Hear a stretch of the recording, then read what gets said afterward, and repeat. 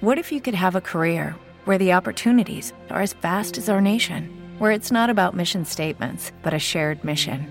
At U.S. Customs and Border Protection, we go beyond to protect more than borders. From ship to shore, air to ground, cities to local communities, CBP agents and officers are keeping people safe.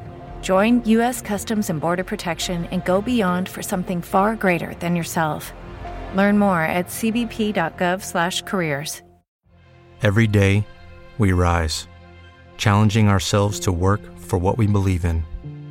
At U.S. Border Patrol, protecting our borders is more than a job. It's a calling. Agents answer the call, working together to keep our country and communities safe. If you're ready for a new mission, join U.S. Border Patrol and go beyond. Learn more at cbp.gov/careers.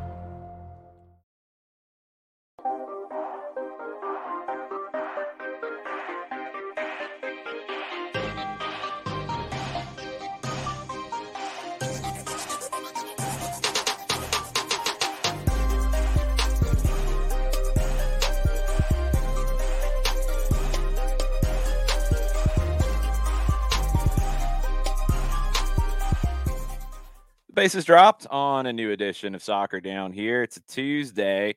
The transfer window in a lot of leagues is closed, but not all of the leagues. So there will be more silly season to continue.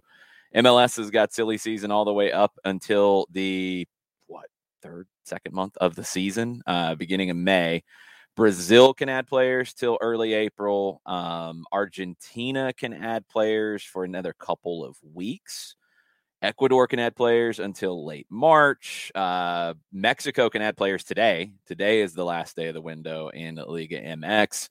Turkey's got like another week. There's still going to be some remnants of this window, but we can at least look back on the whole. And it's been reported this morning that the Premier League spent £295 million in January.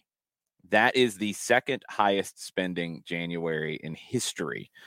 England as a whole, including the EFL, compared to the other top four leagues in Europe, those other top four spent £317 million, about 380 million euro, £2 million more than the Premier League and the EFL combined.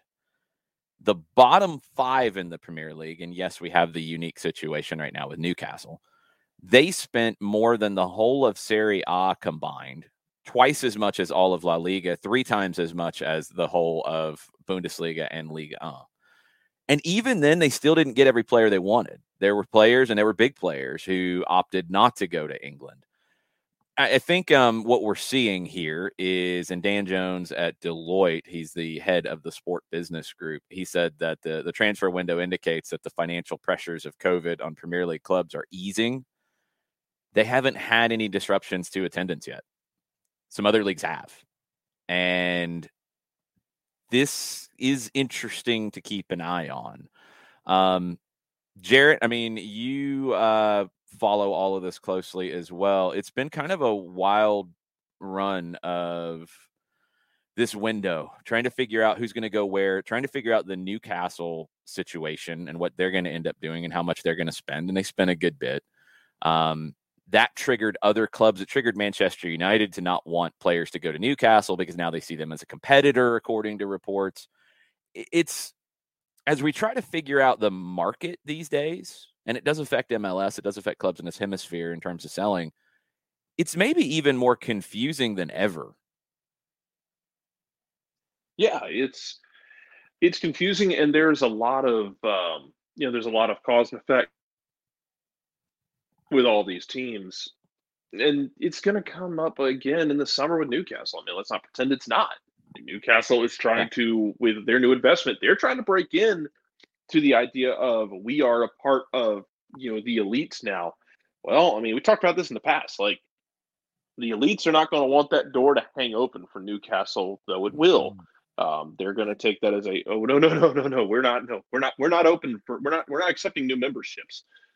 They're going to do everything they can to keep their players from going there, I'm sure, and they're going to want to They're going to want to go and get talent that Newcastle might want as well.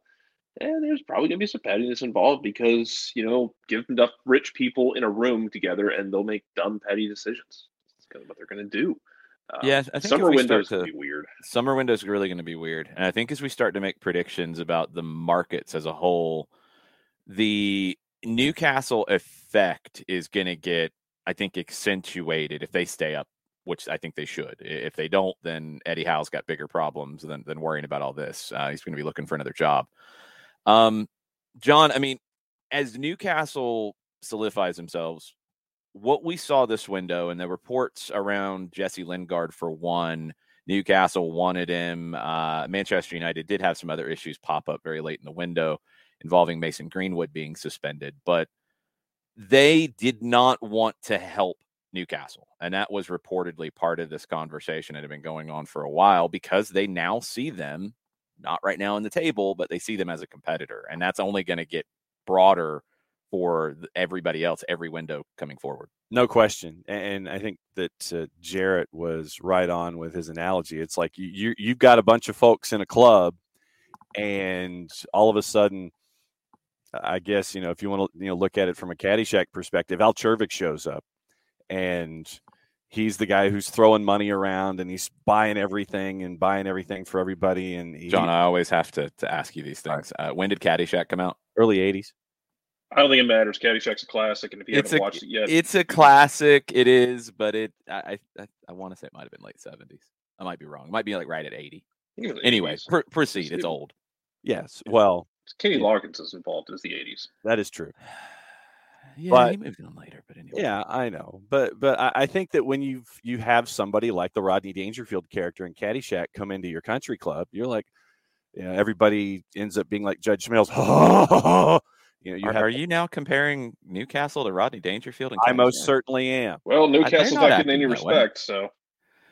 I mean, okay, that's a bold statement. Alex Basine, I'm sorry, I had nothing to do with this. Go ahead. Sorry, Ox. We've been disrespecting you for over a year, so. Jeez. It's just the new guy that comes in, and you sit there and you don't want them to have any kind of impact or influence on anything going on at the country club, and so you're going to try to exclude them as much as humanly possible. And the Jesse Lingard element that we saw for Manchester United is the first of, I anticipate, a lot of other ideas from the Big Six, Pick 7, Pick 8, however many clubs you want to put in the upper echelon of the Premier League, because they see Newcastle coming, and Newcastle is not going to be shy about spending money on any level to try to A, stay up this season, and B, in subsequent windows, try to add to their talent pool, because we have said that Newcastle is that club that can be up there in the upper echelon of the Premier League if they get everything, if they get their heads screwed on straight, and also if they spend a boatload of money at the same time. So they can't spend any more this window. Right. They're done for the season what they can spend. This is what they got.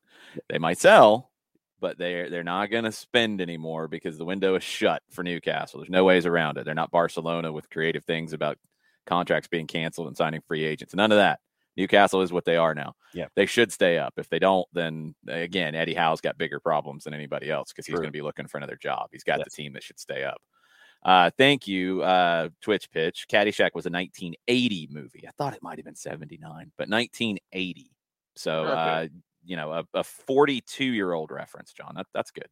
It's a classic. It is one if you haven't seen it. You should go out of your way to see it. The unedited version. We have people in this audience who haven't seen Caddyshack. I'm kind of caught off guard, but maybe it's Jared, because I'm still we have a thinking wide it's like range 10 years ago. No. I know, but I'm also thinking in the sense of like, in my brain, it's still, like 2015, 2016 for some reason, and it's not 2022. And the concept of people are in. There are people in college who were born after the year 2000. I struggle with that sometimes. 2015 would still mean it's a 35-year-old movie. So, I mean, come on, man. It's great. Storm Chasers, Kevin. Yes, you need to see Caddyshack. It's a great movie. Don't watch the sequel until you've fully gotten into the first one and you understand all of it. Then you can laugh at the sequel because it's so bad. But you got to see the original first and truly embrace it before you can understand that the sequel is horrible. Oh my God. Anyway, That's your Caddyshack references of the morning. If you have not seen the thread from, and it's not official from Arminia Bielefeld, I think there was a little bit of confusion. It's from one of their fan accounts on Twitter. Give them a follow first off, because it was awesome to send that out to the attention of Atlanta United fans who are interested in the club. I've retweeted it. Soccer Down Here retweeted it. So it's very easy to find. Tons of background. Very funny background on the club's name, background on the club squad this year. Really great thread. And I gave the fan account a follow because I want to keep following this group. I want to see how George does. Really cool to see how much he's been embraced. Some of the comments I've seen on the German side of this have been very cool. I think he's going to go in and they're going to really enjoy his work rate, enjoy what he brings to the table.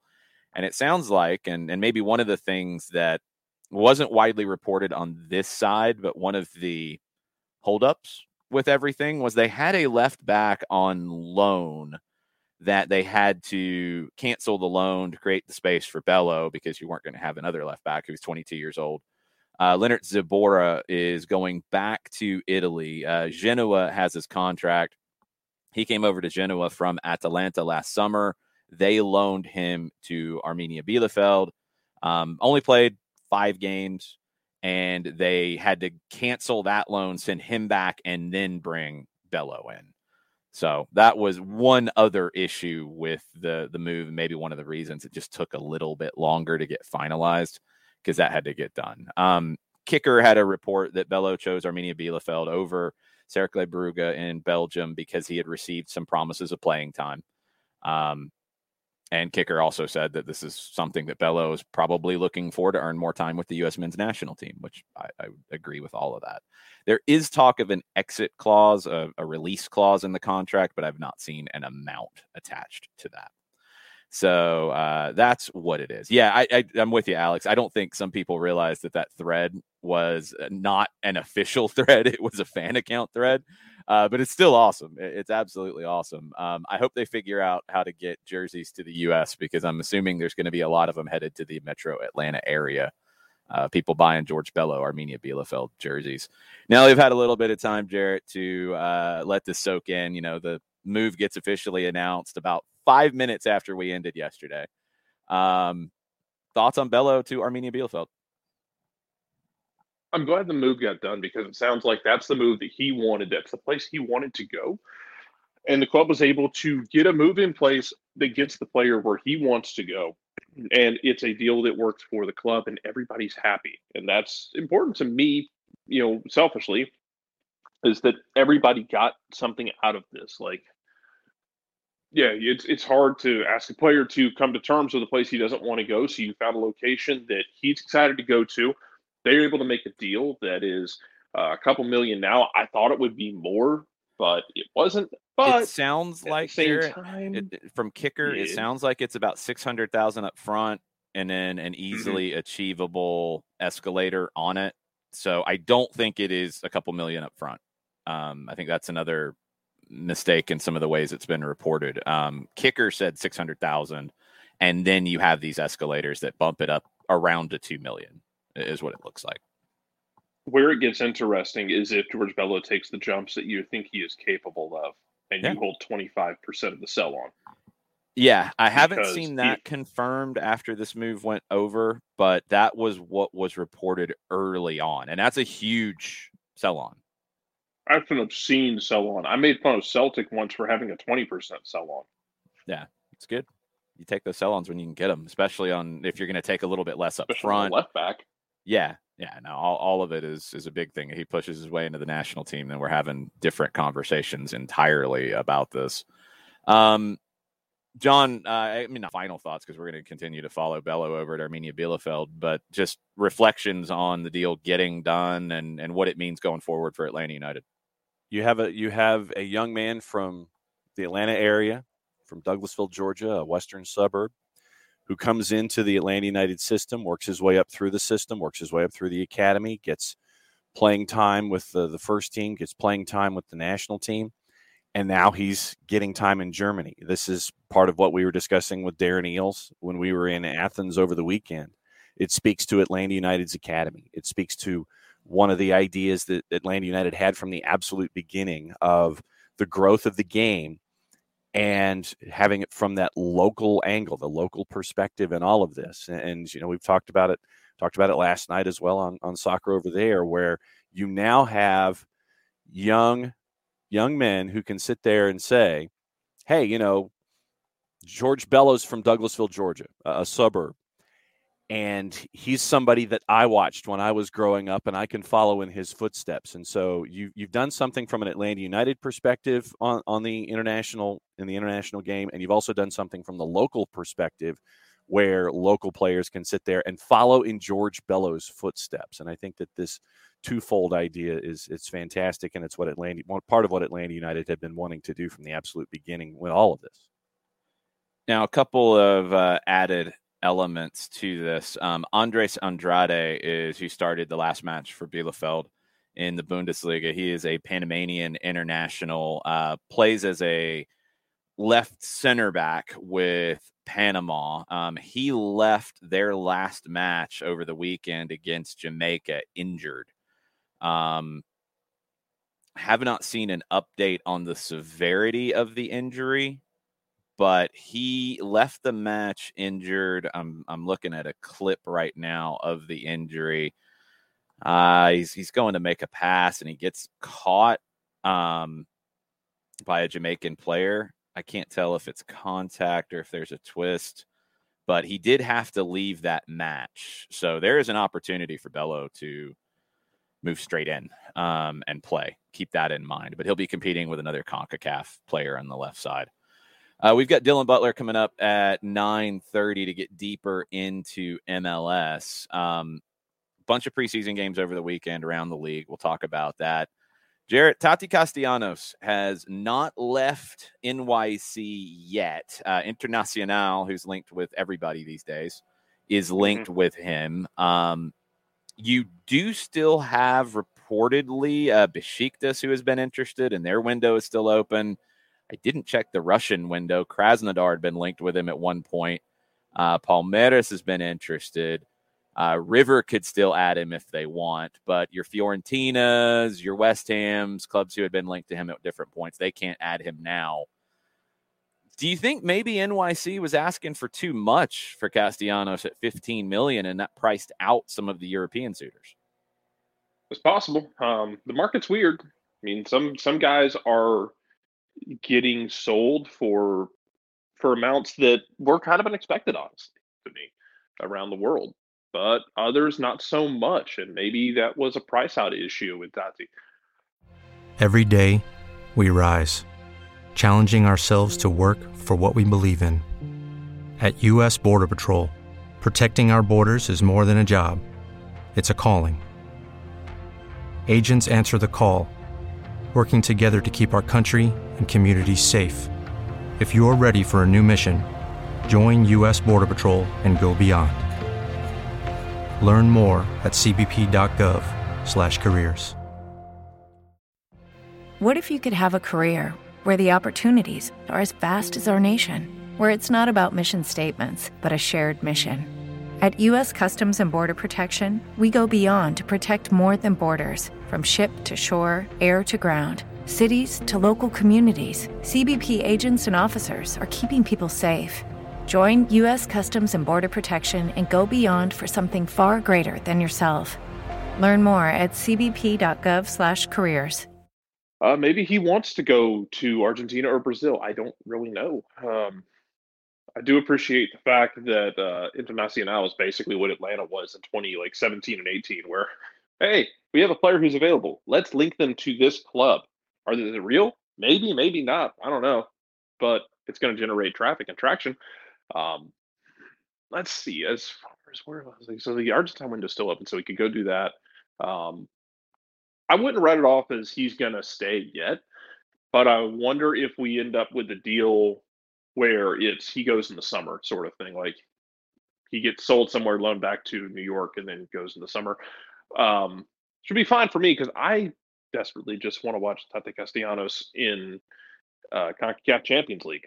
I want to see him get booed mercilessly at a level we have never seen before in a Mexican stadium. Because I think he can achieve that. He has the talent. We've seen some serious booing in Mexican stadiums, Jared. He is the chosen one. Because he'll get 2 goals and an orange card. Yes, that is true. You don't give Tati enough credit. He'll get a straight red. Give that man his respect. Acknowledge him. It's CONCACAF, man. He's going to get a straight red, but it's going to come out as an orange card. It's going to be a straight red-worthy tackle. Well, it could be nothing, and it's given as a red, too. Remember, that goes both ways. That could go either way. It could be nothing and a red, or it could be, yes, he punched a player in the face with a closed fist. Everybody saw it, and it's a yellow. Like, you never know. Speaking of CONCACAF, speak all have to do with this.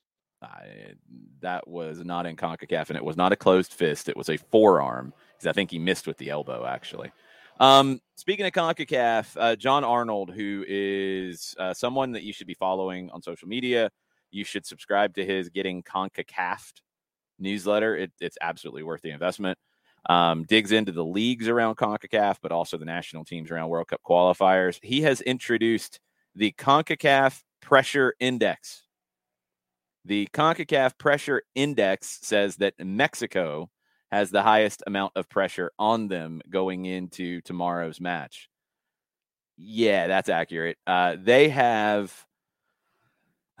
been in a funk. It's not just a game here, a game there. They have been in a bad stretch. 1 win in their last 6 for Mexico. If they don't win tomorrow, Jarrett, is Tata Martino out of a job? I think we talked about this last night, and I think the term I used was turbo fired. No matter how the loss goes, you say that if they don't win, what if it's a draw? Let me put it that way. What if it's a draw? What if they draw with Panama? If they draw with Panama, people are still going to be like retweeting Piojo's resume. And that's the name that's coming. I think they have. I think he. Yeah, I know. That's why I say that. I think he has to win. I think he has to.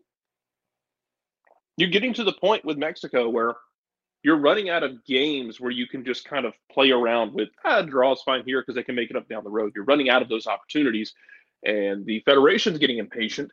They've seen what Piojo has done before in like basically whipping them into shape to get to a World Cup, and then coming a Iron Robin ghost foul away from making the furthest advance they've ever made. But I think they're running out of time for all of this, and that now you're in must-win territory. You're at home. You lose this game, and I get it. I believe it's Panama they have. They have Panama tomorrow, but here's where, and I'm kind of with Tafka on this one.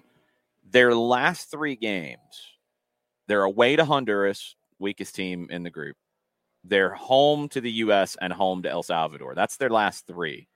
The idea of I think, running out of time to make it up, I'll disagree with you. I think a draw is enough for him to keep his job, but I think it is tenuous at that point.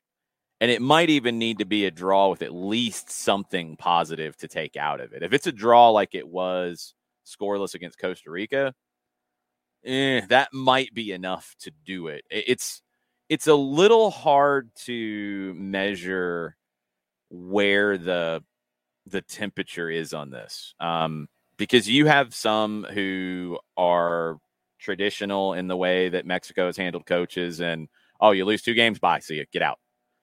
You have your Piojo, advocates.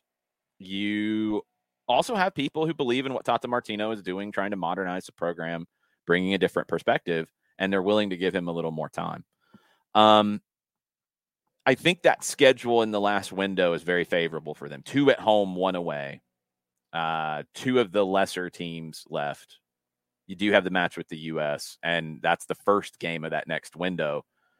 I don't think in a 3-game window you're going to fire somebody in midstream. So they're going to have to make that decision of, is he going to get them through? I think the schedule works out that he can, but Jarrett, before we let you go and we bring Dylan Butler in, I feel like Tata's got to if he doesn't win here, there's got to be something positive to take away from Mexico, or he's gone. There does, but then you're getting into. I don't disagree with you in that sense. I think he needs to win personally. I can see where you're coming from, but I don't know how to quantify the idea of he needs what exactly he needs. But everyone's going to look at the game differently, and that's going to be part of it. Is what if he goes in and gets a draw? Where it's Mexico basically pulls the United States and Canada, but without the loss. Where it's they carried the play, they controlled the tempo, enough. They just weren't able to generate. They weren't able to generate goals. Like I don't think he keeps his job in that. See, I think he does. I think if there's something they can hang their hat on, he'll keep his job. If it's scoreless like it was over the weekend, then he's going to have a hard time, I think, convincing people to back off. I don't know. It's going to be interesting. I agree with John Arnold, though. I think that is the highest pressure spot in CONCACAF right now. Jared, are you bouncing back on in hour number 2? I'm going to try. We're going to see what happens. Well, then we might see you. We might not. You might. You just might. We might hear him, and we'll see the image that is. There's that. Yeah, Jared's shy. He doesn't like to put his face on camera. I need to get I need to get like a still image or a GIF set up or something. Yeah, you'll have to figure that out. Bye, Jared. I'll do it later. Bye. Bye. All right, let's bring guest number 1 of the day in.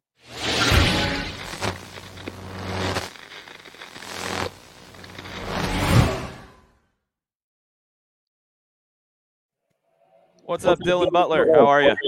What's up, guys? How are you? Morning. Good. MLS is starting to pick up a bunch of preseason matches over the weekend. And now that the dust is kind of settled in Europe, at least the big leagues, I feel like now MLS can enter like phase 2 of silly season, where you're picking up some European players that are maybe just excess to some teams. We've seen that over the years, but maybe a little bit more of the South Americans coming in and intra-league kind of moves, because I think there's still a lot of teams who have work to do on their rosters.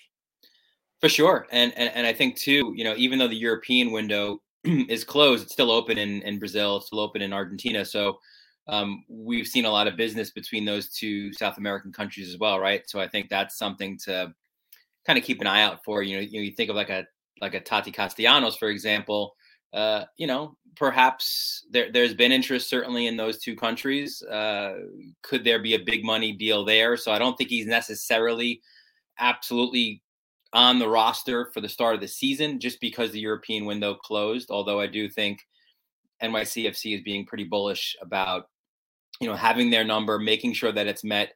And if it's not, we're pretty comfortable playing with him in the first half of the season.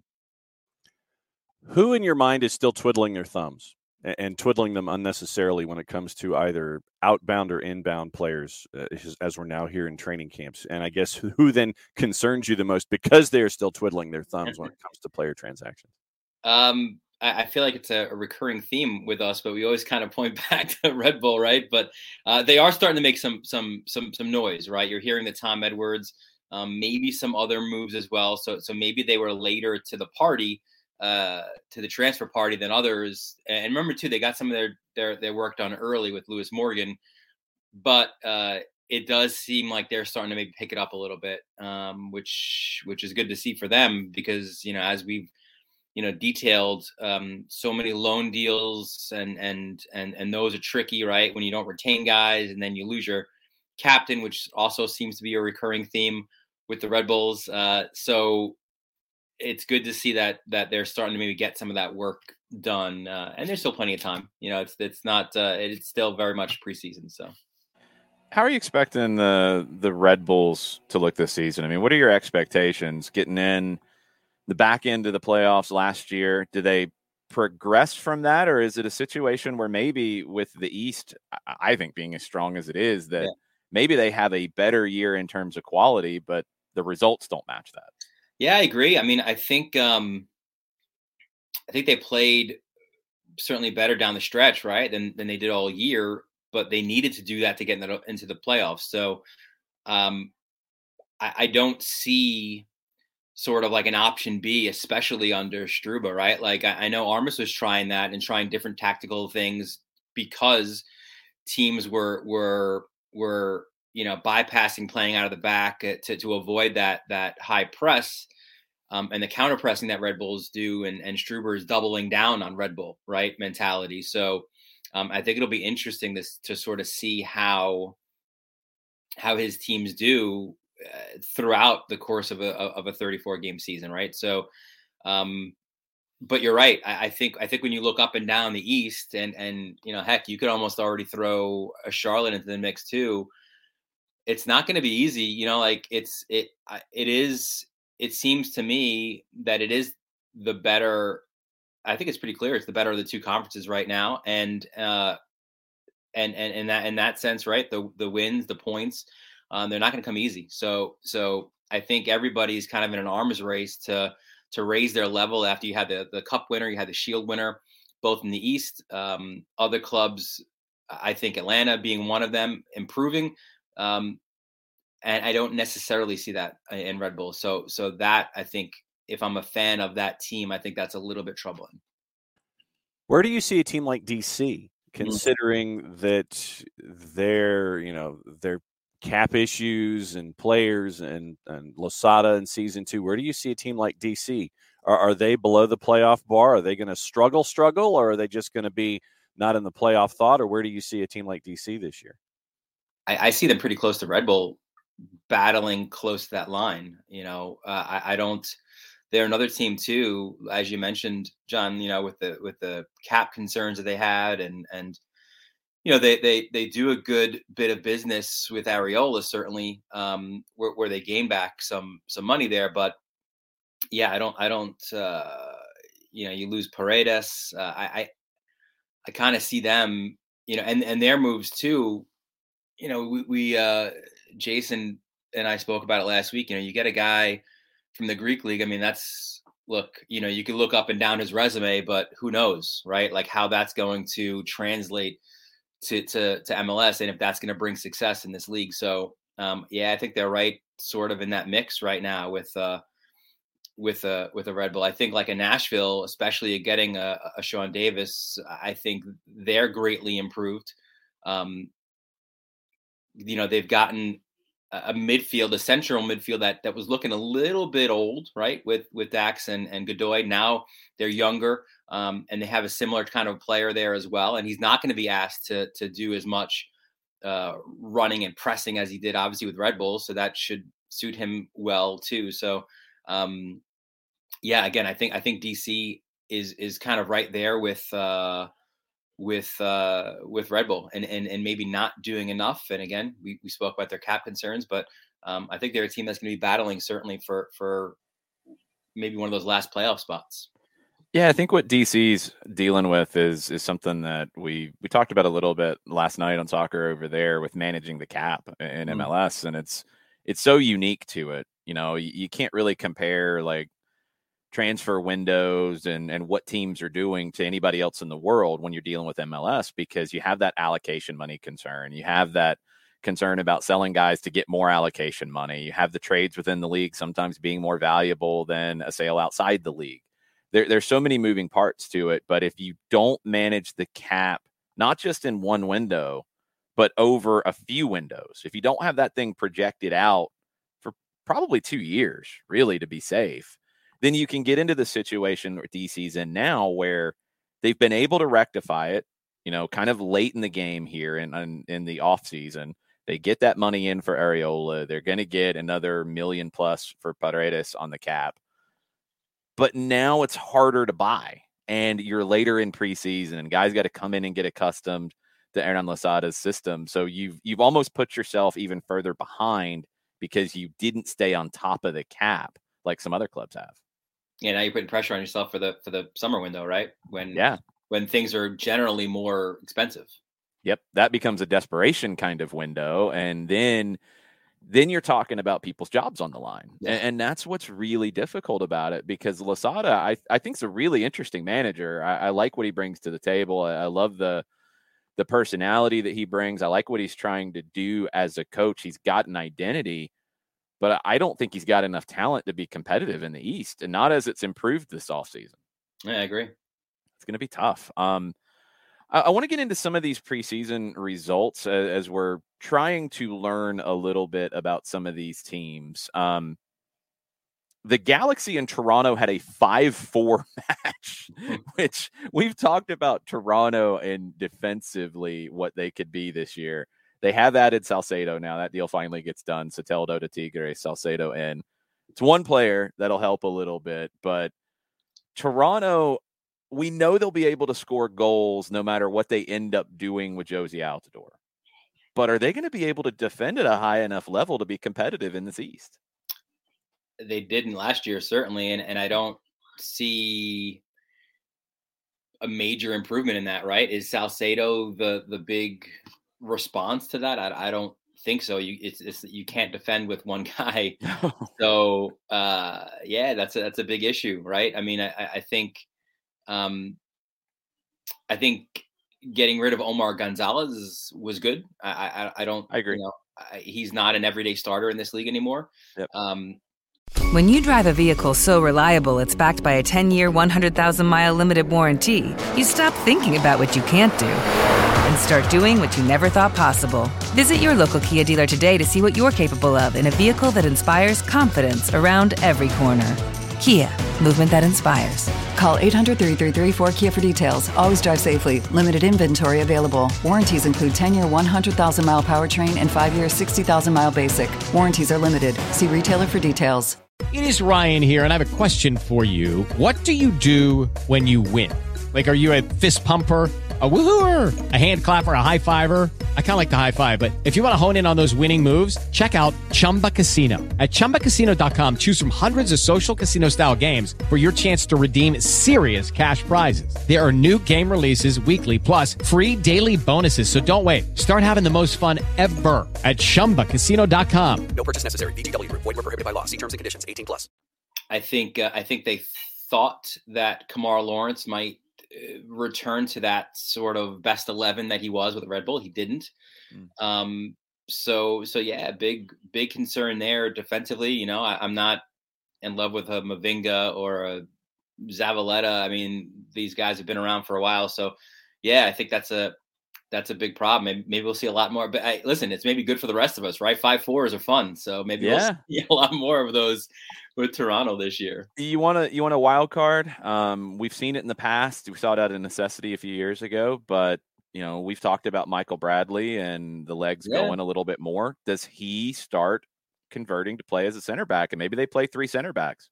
That's a good shout. I could see that. But also too, I guess you look at like Bob Bradley's teams at LAFC. I mean, they weren't the most solid defensively either, right? No, like they just wanted to outscore teams. So could be a lot of fun.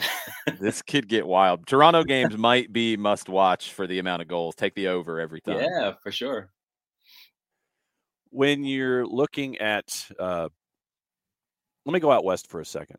And I know that Jason will go back into some of the other preseason games. And I'm looking forward to seeing Toronto playing that 1-5-4 that you're referencing there, Dylan.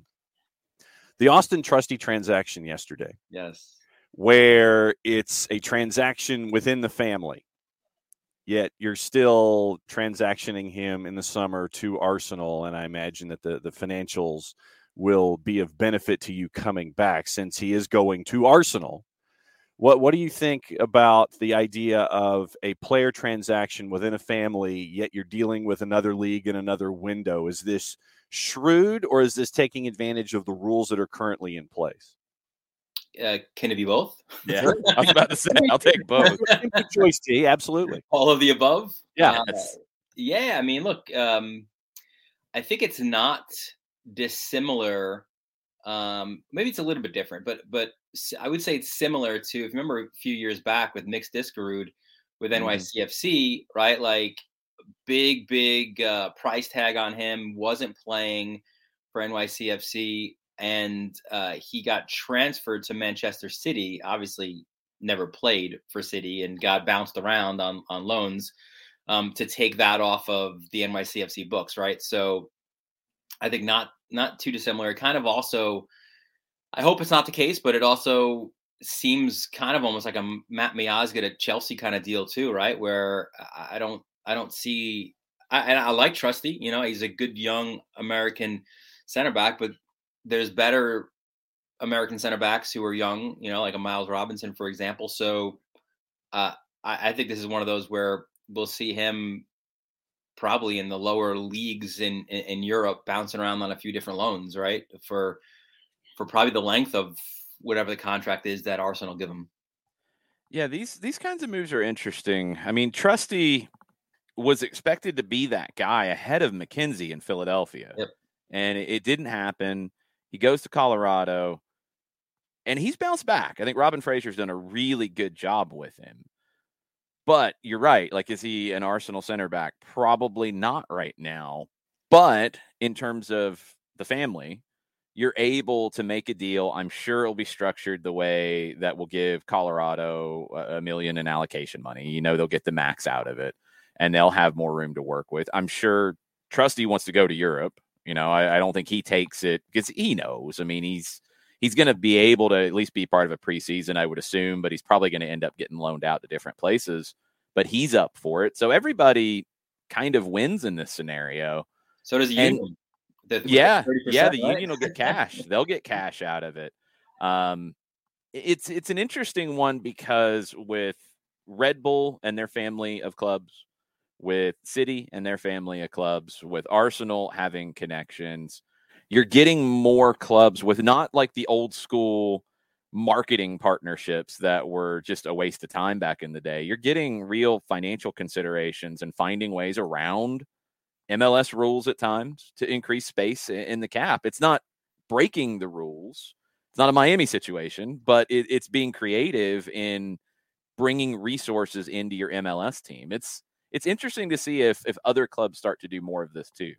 I thought Red Bull would be one that maybe they would do it more. I did too. And they haven't, right? So I always thought like there was ways to maybe be creative. You know, Leipzig signs a young player. He can come to Red Bull on loan, get some playing time here. They've not really done that. I know NYCFC did it early on, right? With Shea Facey, right? Who we see now in that's who it was, yeah. In the Champions League. But yeah, and you know, the kind of the I don't even know if I would call it a marketing partnership, but another one that kind of, when you were going through it, Jason, that kind of rung a bell for me was, you know, this FC Dallas Bayern Munich one has really worked out well for the young players because they're going there to train in the winter, right? And they're getting seen by their scouts, their coaches, and we've seen, you know, even if it's not just right to Bayern, you know, we're seeing these players also going to go to the Bundesliga. Yeah, that's not exactly. It's not an ownership situation, even though I think South American media said at one point that Dallas was owned by Bayern. But they have a development partnership. Yes. That's good. I wonder if more teams will look to do that for these benefits, because there's huge benefits from a player development standpoint, but also from a roster construction standpoint, because that allocation money is critical to being able to stretch your roster, as we talked about with DC earlier. And the other part of it too, the scouting network, right? And that's especially where NYCFC has gained, because you've got that CFG scouting network, and you're able to sort of pick which player that you scout can go to which different club, right? So I think that's again maybe hasn't benefited Red Bull as much as they would hope, but it certainly has worked wonders with NYCFC, where like a Talis Magno, right, gets identified by the CFG scouts and goes to NYCFC. And when you have a program like Colorado under the Kroenke Sports and Entertainment umbrella, who can use those financial resources in a league where they're not one of the highest spending teams around, but when you can have a transaction where you can slide somebody sideways and get the allocation money brought back in, it can really help clubs like this that have these vertical relationships. And it's intriguing now to see how that will help them, right? Because as you just mentioned, Don, they're a club that hasn't really spent, right? And we detailed it ad nauseum last year, just sort of the bargain basement deals and getting these recycled MLS players and getting the most out of them. So now, you know, with a lot of allocation money likely coming their way, what will they do with that, right, going forward? I think it'll be interesting. when you look at some of the other, you want to go back into the preseason games, Jason? I know that there were some others that were on the board. We talked about CF Montreal and NYC. They had a 2-2 draw. Thiago Andrade, Andres Jason score to give him a 2-0 lead. You look at these two with CF Montreal. It's another one of those teams that I think is right there on the edge when you're looking at the playoff bar that can really work their way up a little bit. But once again, it's another full season to get Wilfred Nancy's ideas in for CF Montreal in a 2-2 draw. They're another club that I'm intrigued by, certainly, and I loved what he did in year one. Getting as close as they did. So yeah, really, I'm excited to see what they do in this second year under him. So of like the, Toronto, for as we detailed reasons why, and I think Montreal right there as well. I think very they're like a wild card. I think in these, I could see them going from like third, fourth to below the table. Like it's gonna be a wild one for them. Out west, we've talked a lot about the East. You did have a friendly between Sporting and Colorado. Scoreless draw. Colorado's getting ready for CONCACAF Champions League. They've got pretty much their group back. They do keep Trusty for the first half of the year. With Seattle, with Kansas City, with Colorado, played musical chairs at the top of the West last season. Going into it right now, who do you think has the driver's seat right now? Yeah, I mean, I think when you get a Rusnak and you return about everybody else, right? And Nuhu doing what he's doing in the African Cup of Nations, right? I think you've got to give the preseason edge to Seattle. I like some of the work that Sporting has done as well. The name escapes me right now, but getting a German youth international center back,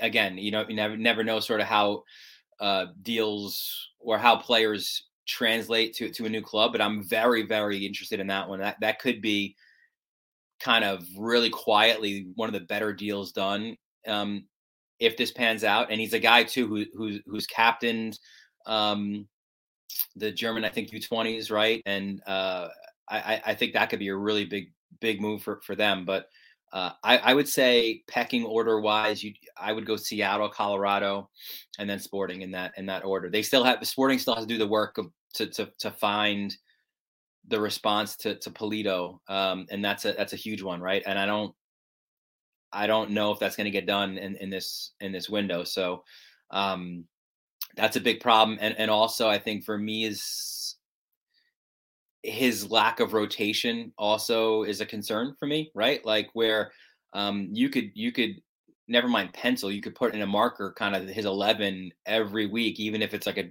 double match week. And I think that hurt him late in the year, with a lot of injuries too. So I would put them in that order, and you can maybe even make arguments for other clubs jumping Sporting in the West as well. All right, I wanted to save some time for World Cup qualifying because this is going on right now. A little something. Canada are the new overlords of CONCACAF. There's no question about that anymore. We talked about John Arnold's CONCACAF pressure index, and he has Mexico number 1, which I agree with. But how much pressure is on the U.S. tomorrow in the, I don't even know what you want to call this thing, because it's worse than the frozen tundra in St. Paul. The ice box. I don't think there's job pressure, right? Because even if they lose this game, they're still in pretty good position to qualify. But sure, there's pressure, right? Like you feel this is a must win because again, as we have talked about before, you don't. Lessons learned, right? From 18, you don't want to go into that final match. You don't want to go in that final group of matches, having to worry about results. And that final group of matches is as tricky as CONCACAF gets, right? Like going to Azteca, going to Costa Rica, playing Panama in Orlando, right? So that's you need to get the business done against an already eliminated Honduras, and then feel pretty good about yourselves going into that last window. So I know the torches are out. I know the hot takes are maybe warming up Allianz Fields. We need to take the torches and the hot takes to Allianz so they can warm the place up a little bit. But look, I mean, I get it. Look, it's qualifying. It's off of what happened in 2018. Every result is sort of its own universe of responses, right? But I think there's a lot to take. I think what people kind of fail to remember, right? Like in this is you're in MLS preseason. So those players aren't already going to be like at their peak, right? But then again, too, Canada had a lot of MLS players. They had more MLS players, right? So, and then it's about club form in Europe. And I think the top players for the U.S. or Canada are playing at a higher level with their club teams than the top players for the U.S., right? Pulisic is struggling. You didn't have the chance to have Weah certainly there because of the COVID restrictions. So my concern with the U.S. though is within Berhalter's system, it seems, and again, I don't know if it's maybe because of their club form, but there's not like a confidence, right? Like, and I think Matt Doyle pointed out great, like, you get into positions where now you want to go forward and attack forward and they're going backwards. They're playing to center backs, right? And that's when you play negatively, I think it's like a mental thing, right? Like you're not confident in making that forward progression. And that is what concerns me right now, not in a job related kind of situation like Mexico is in, but I think the lack of confidence in a group, and perhaps that also explains the slow starts as well, right? But I think that's a concern for me. I think you nailed it. I mean, there's been a lot of talk, and whether it's Doyle talking about the positional play, the system, I don't lean as much on that. I think there are some issues in terms of maybe overthinking that, and I think Greg has gotten better with it, but it's still in the background. Herculez Gomez saying that the team is soft.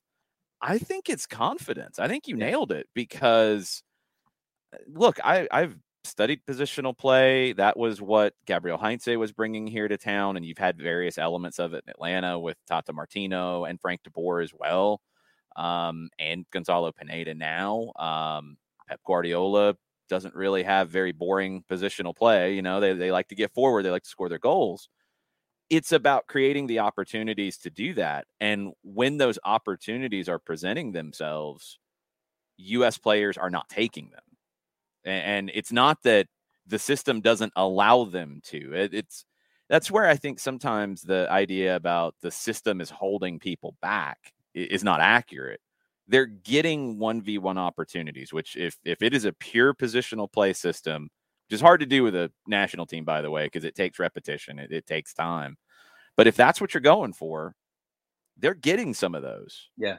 And players aren't taking them, or they're not creating the chance out of it. I mean, the El Salvador game, we saw a number of chances. 16 created is a really good number in a game. You should get more than a goal out of that.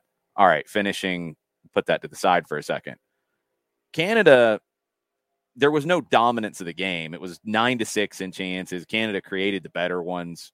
You didn't have that, and so much of it was players turning away. Is it conditions? Is it club form?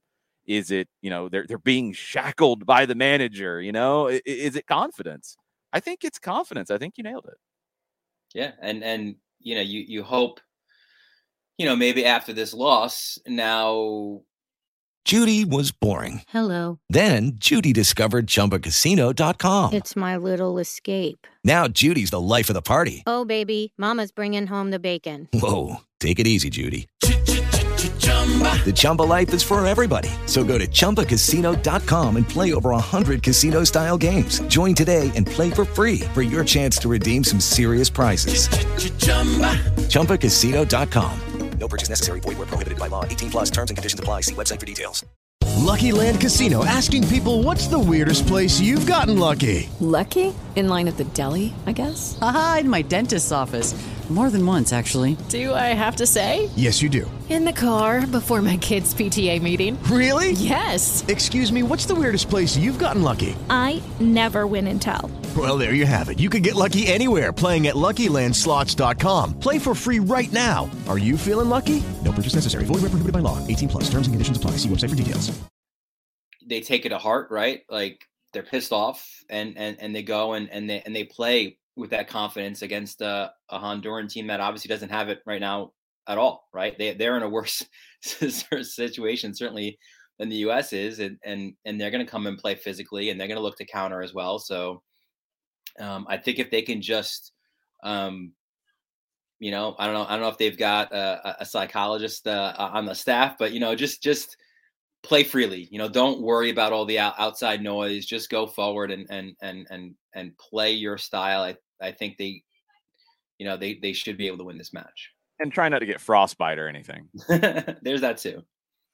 When you're in an environment like this, and I think that, and we've talked about it, the weather turns into an equalizer here. I mean, and this was one of the major flaws in the scheduling in this window.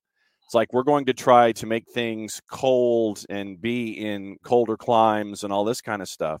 But you've turned it into an equalizer because it ain't just cold for the opposition, to speak English goodly and have all of my proper verb tenses. It ain't just for the opposition. You're out there too, in that 8 to 15 minutes of exposure can be completely and totally unhealthy for you in an environment like this. I think that you've made it worse for yourself and have drawn the opponent closer to you by being in sub-zero temperatures when you're playing a match like this. You want to take those variables and you want to put them to the side. You can do it just as easily in a Louisville or a Kansas City or a Nashville or someplace like that where you're a superior side. The weather here, I think, is an equalizer.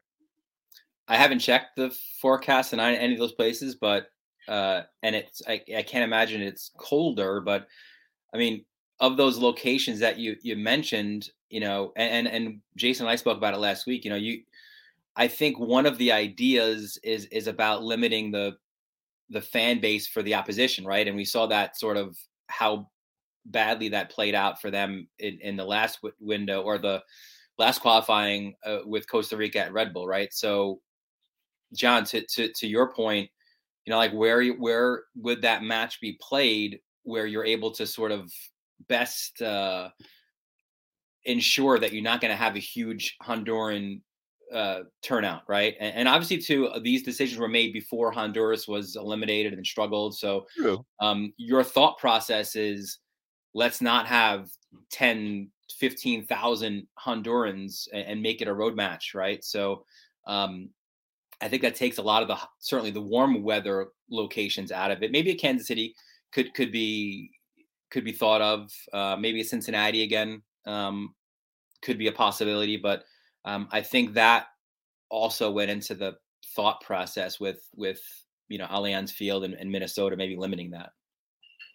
Yeah, it could be. And look, maybe the confidence issue is deeper throughout the federation than just the players on the field, because if you can't sell out a 20 to 25,000 seater, or at least, greatly limit tickets ending up in the visiting team's fans' hands, then you got to do a better job in selling this national team. Yep. And that's down to the federation. They shouldn't have that worry outside of Mexico, playing in a large stadium where you have less control over who's buying the tickets. They should be able to handle that in these 20 to 25,000 seaters. And even if they don't, they should at least keep it 2/3 US and 1/3 whoever. And this team should be good enough to handle those situations. But there, 100%. We'll see. I really, and maybe it is PTSD going back to 2017. I really do worry that tomorrow is going to be a lot harder than it needs to be because of the conditions. The best thing that could happen is an early goal, because Honduras doesn't want to play anyway. They don't want to be out there in 5 degrees, 0 degree, whatever it is. And if you get an early goal, then they're going to have no energy, no anything, and you can just ride the thing out, build a bonfire in front of the goal if you need to. They might need to with the weather. Yeah, it's insane. I mean, the field's heated. That'll hopefully help. But it's such a weird situation to be in. John Arnold, for people who are wondering on that CONCACAF pressure index, he had the U.S. third in this. He had Costa Rica second, which I get because they have to get a win to stay alive. So a little bit different conversation. I don't think the U.S. fan base would agree with that. I think they'd probably put the U.S. first with a bullet. That's the beauty of hot takes, right? And Yeah. Twitter. Yeah, it is. It is. I am not going to have Twitter open anywhere watching the game tomorrow because I want no part of any of it. No. Dylan, thanks for the time. Next week, we'll be able to talk about a Atlanta United match down in Mexico against a second division opponent. I'll be down in Guadalajara to call that one. Nice little trip. It'll be warm. It'll be exciting. I'll come back here and it'll get cold again. Yay. We'll have a lot more games to talk about. Maybe some more moves because I think there's still just so many teams that are incomplete at this stage. And they're going to have to either make some trades or bring in some guys from South America and get some of these deals over the line. And Champions League. Oh, yeah. That's going to be, a week away when we talk next week? Yeah. Man, it's getting hectic. Thanks, Dylan. I appreciate it. All right, guys. Be good. We'll see you soon. Make sure you're following Dylan _Butler on your social media platforms. John, you now have to tell us about our good friends over at Eliminize right now. For odor-free, clean, fresh air, Eliminize Service is the place that you need to go. Eliminize Service, proud sponsors of everything SDH. Deodorizing enclosed spaces like houses, apartments, and condos, they've created a customized solution that eliminizes all organic odors like pet cigarettes or food, any odors that you have like that around the house. Realtors and property managers use Eliminize Service to eliminate bad odors to help them sell or rent their homes that much faster. It's a turnkey process that makes it easy to work with realtors and property managers, kind of the environment, a very green way to get rid of odors without any kind of toxic residue, different than our favorite masking agents that we have under the sink like Febreze and spray bottles like that. It's a proven scientific formula that destroys odor down to the molecule. Pricing very easy, either parts per million or cubic feet to come up with a price that's affordable for you, offering results in 24 hours or less. If you have any other questions, reach out to our friends at Eliminize on their website, ELIMINIZE.com/Atlanta. The /Atlanta is crucial so they know what part of the world that you are reaching out to them from. And if you reach out to them this month, there might be a bit of a discount in it for you if you check out everything at Eliminize Service. Eliminize.com/Atlanta, proud sponsors of everything SDH for odor-free, clean, fresh air. All right, I am writing the gain on my mic because I don't know if they're trying to bring a wood chipper out next to the window or a leaf blower person is standing in one place and making a bunch of noise. So if it has been loud at times, I apologize. There's only so much I can do trying to ride this thing out because, man, it started early and it's still going. Yeah, that's the beauty of crews that come and they want to blow leaves and do all of the stuff in and around your house because they show up right before you start to do something and they'll finish right after you think you're done. Oof. Yeah, it's good timing. Okay. We're going to get into some questions from you guys in the last half hour of the show. But some news on the board that I wanted to touch on this morning. Milton Valenzuela, former Columbus Crew left back. They were talking about trying to bring him back. Independiente was rumored to be trying to sign him as well with fake money, I guess. But he is going to go to FC Lugano. He signed there. So the Swiss Super League gets Milton Valenzuela. Okay. Columbus, that's their back line. It's not quite in Toronto territory for me, but I do have some questions about what they look like defensively. And Columbus is one of those teams that we had high expectations for last year coming off the championship. They didn't make the playoffs. It is the next year after a bad year in Caleb Porter land. That is usually a good year. I don't know if they're set up to have that just yet. I'm still a little confused by how they are. They are not quite as strong as some of the rest, in my opinion, in the East.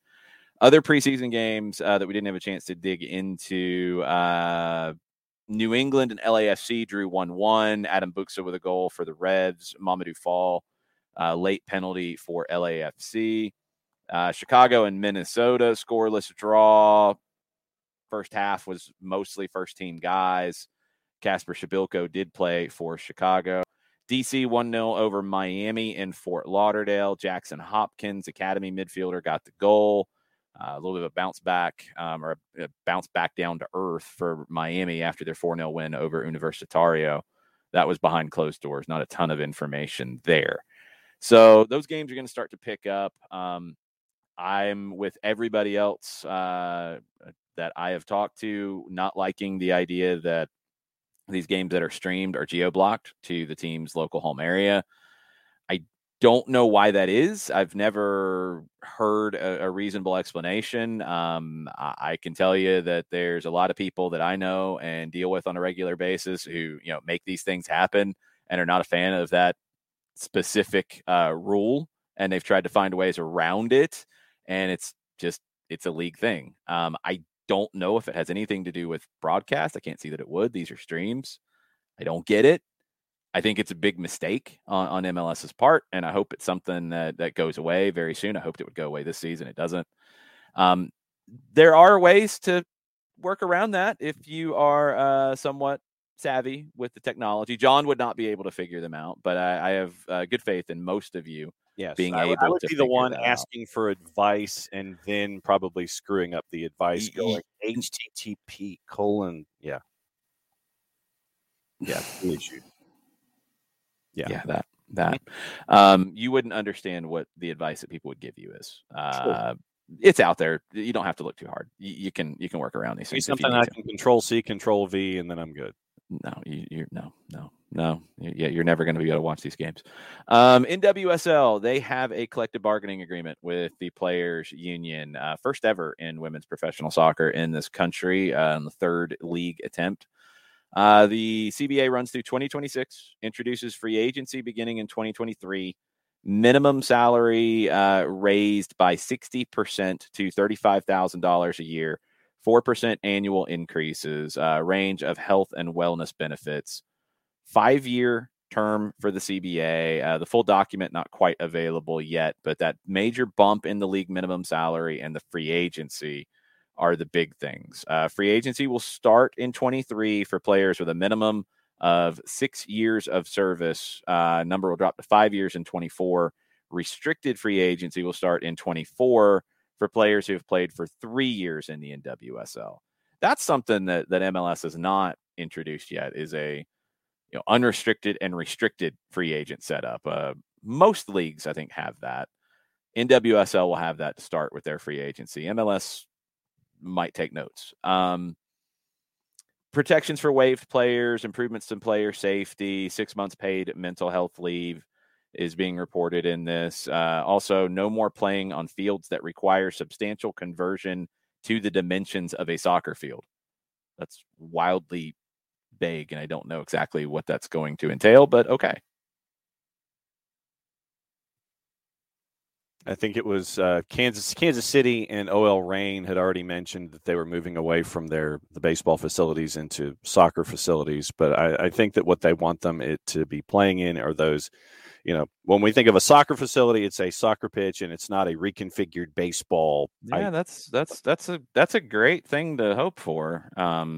There's some markets where that's going to limit a club's viability or existence. So USL teams have gone the baseball route because for some of those markets, it makes sense. And we've seen some have it work okay. Others haven't. In a perfect world, yeah. And Reign's going to play at Lumen Field now. Okay, that's awesome. Probably pretty expensive. Mm-hmm. They've got money. So, okay, that's good. Not every team can do that. Kansas City got it worked out now to play at Children's Mercy Stadium or Park Stadium, where Sporting plays. That was an issue at first. I think some people were very angry with Sporting over that, and it's a facility that they built. They can't just give it away. out of the kindness of their hearts. Like there is a business component to it. So it sounds like now that has gotten worked out and they will play there. That's good. Rent for the stadium's good. Like, I understand the concept. I get it. And I'm with it. And we've talked about this with Yankee Stadium for a long time. Some of these other baseball parks have not been as bad as Yankee Stadium has been, by the way. You can get a wider pitch and it can be much more workable. I mean, even Coolray Field was a much better setup than Yankee Stadium for Atlanta United 2 in 2018. But it is going to make it difficult in some markets. It is going to make it possibly a problem for some markets to work. So just that's the trade-off, and we'll see how it goes. We'll see where the money is in the NWSL and where the business side is. I would have made that a little bit more of a aim as opposed to a no more, but we'll see. We'll see how that works out. Because, I mean, there are some markets that would want an NWSL franchise, and if you're looking for a facility that seats something, say in the mid-teens or something in that area, 10,000 and above, the only place could be a baseball park from a minor league facility. And so then what are you going to do? You try to sit there and see if there's a local college that just don't exist. Like, but yeah, they don't exist. And so it could restrain your ideas for trade and possible expansion into key markets that would show that the NWSL could be viable there. But because of this notion that you have to be away from baseball facilities, you're kind of restricting yourself. And I would take it as literally as a case-by-case basis, have that as an idea. But it seems a bit restrictive coming out of the blocks like that. Yeah, I'd have the aim of not being in those long-term. But in some markets, that might be the starting point. That might be the training wheels kind of set up to get things underway before a stadium is built or before you can actually build one yourself, as Kansas City is working to do down the road. With Lucky Land Slots, you can get lucky just about anywhere. Dearly beloved, we are gathered here today to... Has anyone seen the bride and groom? Sorry, we're here. We were getting lucky in the limo and we lost track of time. No, Lucky Land Casino, with cash prizes that add up quicker than a guest registry. In that case, I pronounce you lucky. Play for free at LuckyLandSlots.com. Daily bonuses are waiting. No purchase necessary. Void where prohibited by law. 18+. Terms and conditions apply. See website for details. Hello, it is Ryan, and we could all use an extra bright spot in our day, couldn't we? Just to make up for things like sitting in traffic, doing the dishes, counting your steps, all the mundane stuff. That is why I'm such a big fan of Chumba Casino. Chumba Casino has all your favorite social casino-style games that you can play for free anytime, anywhere with daily bonuses. That should brighten your day a little. Actually, a lot. So sign up now at ChumbaCasino.com. That's ChumbaCasino.com. No purchase necessary. VGW Group. Void where prohibited by law. See terms and conditions. 18+. There's a time and a place, but yeah, it's not where you want to be long term, I don't think. Although USL hasn't really made this statement. USL is okay, like Memphis, for example. Plenty of others that New Mexico and El Paso. Yeah, and New Mexico's tried to build their own place, but if that's where you are for now, that's where you are. And there's not, at least publicly, the pressure of you have to get out, you have to get out, you have to get out. It can work in some venues. It doesn't work as well in others. I just would be a little worried about if, say, a market comes to the fore with a good owner and they want to get started, and that's the best venue they have to get started before they grow into their own venue or pay more in rent to go somewhere else, and they can't. That could not be a good situation for the league. So we'll see. And maybe, look, it's more flexible than it is. That was from the Athletic article about it. And it wasn't a quote from the CBA. It was, somebody looking or hearing and putting that. So maybe there's a little more wiggle room there. I would just be a little more flexible because I think they need to be. I think, frankly, they need to be, because the NWSL has to regain momentum. It's this offseason has been turbulent. I think as much as anything, it's just the rosters. It's hard to follow where everybody is right now. You're going to start with a Challenge Cup, then you're going to have your season. You have more competition worldwide than ever before. Lindsey Horan going back to Europe, going back to France. It's a challenge, and we'll see where this goes. Look at this guy coming back in and having actually done some work before he rejoins the show. I'm very much appreciative of this. Let me get his theme music for when he returns. There you go. Well, shout out to Mile High, who keeps just churning out stunningly good content that we are not worthy of. No, we're not. That's where this came from. Mile High just put this together one night, and it made my day. I laughed for a good hour about it. So thank you, Mile High. I'm just glad you figured out how to put a picture in there. You know what? Every now and then a blind squirrel finds an acorn. And we're not talking about the squirrel team from last night. No, God, no. No, we're not. We're not doing that. They're in Andorra. You can look it up, or ask Ricky Ricardo about it. He likes the squirrel team a lot. We're going to end up picking the squirrel team every week just out of spite. No, they got to have more competitive games. They're playing a team that hasn't won in 13. I don't think it matters. It does. Ricky's going to make it happen. No, I Jason just doesn't want me to cut another promo for winning the week and picks of the week. No, I just want you to actually use proper cliches next time instead of making up your own in midstream. Gives Mile High more content. Ricky's gonna treat every single picks of the week like he's playing spades and claiming nil books, and he's just gonna try and make somebody burn that. Make somebody try and burn that veto until it gets to Sunday where he can fire off a Squirrels game. There's strategy into this. There's something in this, that's for sure. All right. Let's get into some other news before we get into questions in the last half hour of the show. Sven Botman was linked a lot of times in the window to Newcastle. Couldn't get done. He spoke to Dutch outlet Ziggo Sport last night, and he said that he would be leaving Lille in the summer. He said that he could confirm that Newcastle and Milan both made concrete offers this winter. Both were good options for me.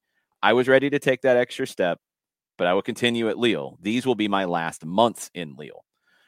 His comment on Newcastle United was, quote, very nice project. And his comment he also said that, quote, nice to be a part of that. And Milan is, quote, a beautiful club. I don't know if that shows which way he's leaning or not. I'm not sure. Turkish media is reporting that one of the managers that I think we forget about sometimes out there waiting to jump back on the carousel, Yogi Löw, is going to take the Fenerbahce job at the end of the season. That is being reported by Haber Global. Jarrett, I thought Yogi Löw might end up in a bigger league than Turkey. Yeah, I thought so too. Maybe this is his renovation. We are in the first 20 minutes of an episode of Fixer Upper for him, and he found a little ranch on the edge of Waco, and he's going to start it here and then work his way back up. Maybe so. I didn't think he needed that, though. It was so weird because he'd been in the national team side of things for so long that it was a little hard to project what it would look like for him at a club again. We'll see what happens at Fenerbahce. We've talked a lot about Germany with George Bello now at Arminia Bielefeld. Mönchengladbach is playing Arminia Bielefeld this weekend, and it could be the last chance for Adi Hütter, their manager. At one point, he was the most expensive head coach last spring in the world, which is crazy. 7.5 million euro, according to reports. I think maybe there's some managers who got more into the table, but anyway. Niko Kovac, who was recently let go in France, is waiting in the wings, according to reports. Gladbach plays Bielefeld on February 5th. They play Augsburg on February 2nd or February 12th. If they don't get results there, they could be in the relegation spots because those are two teams that are behind them in the relegation battle. Losses or draws will put them right in the middle of this relegation fight.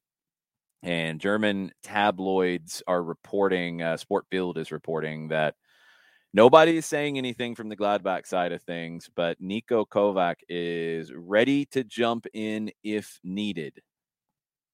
Mönchengladbach's been an absolute mess lately, and they were not expected to be a mess coming in. Burned on our Discord has, and on the Twitch pitch as well, has talked a lot about some of the crazy musical chairs that happened in Germany over the last 6 to 8 months. And Gladbach is the one who I think really lost out in that game of musical chairs because they are not where they were last year. And this move for Hutter has not worked. I mean, right now, you look at the standings, and then Mönchengladbach is in 12th. They've lost 2 in a row. They've lost 3 of 5. And, we mentioned Bielefeld. Bielefeld's only a point behind. And the thing about Mönchengladbach is they're only 3 points out of the relegation playoff spot. So, you're used to seeing a name like Borussia Mönchengladbach, chasing after European competitions, but right now they're in a relegation fight, and that's something that I would have never thought of with this club. So, I mean, to stretch this out a little bit, because Johannes absolutely accurate. Wolfsburg's a bigger mess. Gladbach's a big mess. The level of mess with those two, with Hertha, who's in 13th, but also on 22, it's so tight. Even up to 11 with Bochum. Greuther Fürth put them to the side. They're on 10. They're going to go back down. Stuttgart is getting relegated right now on 18 points. Everybody's played 20 matches. Augsburg is in the playoff match at 19 points. Wolfsburg is on 21 points. Bielefeld is on 21 points. Bielefeld has had a nice uptick in their results lately. Wolfsburg has been the opposite. Hertha's on 22. Gladbach's on 22. Bochum's on 24. That's 6 points separating, 7 teams. 11th to 17th, which is a relegation spot.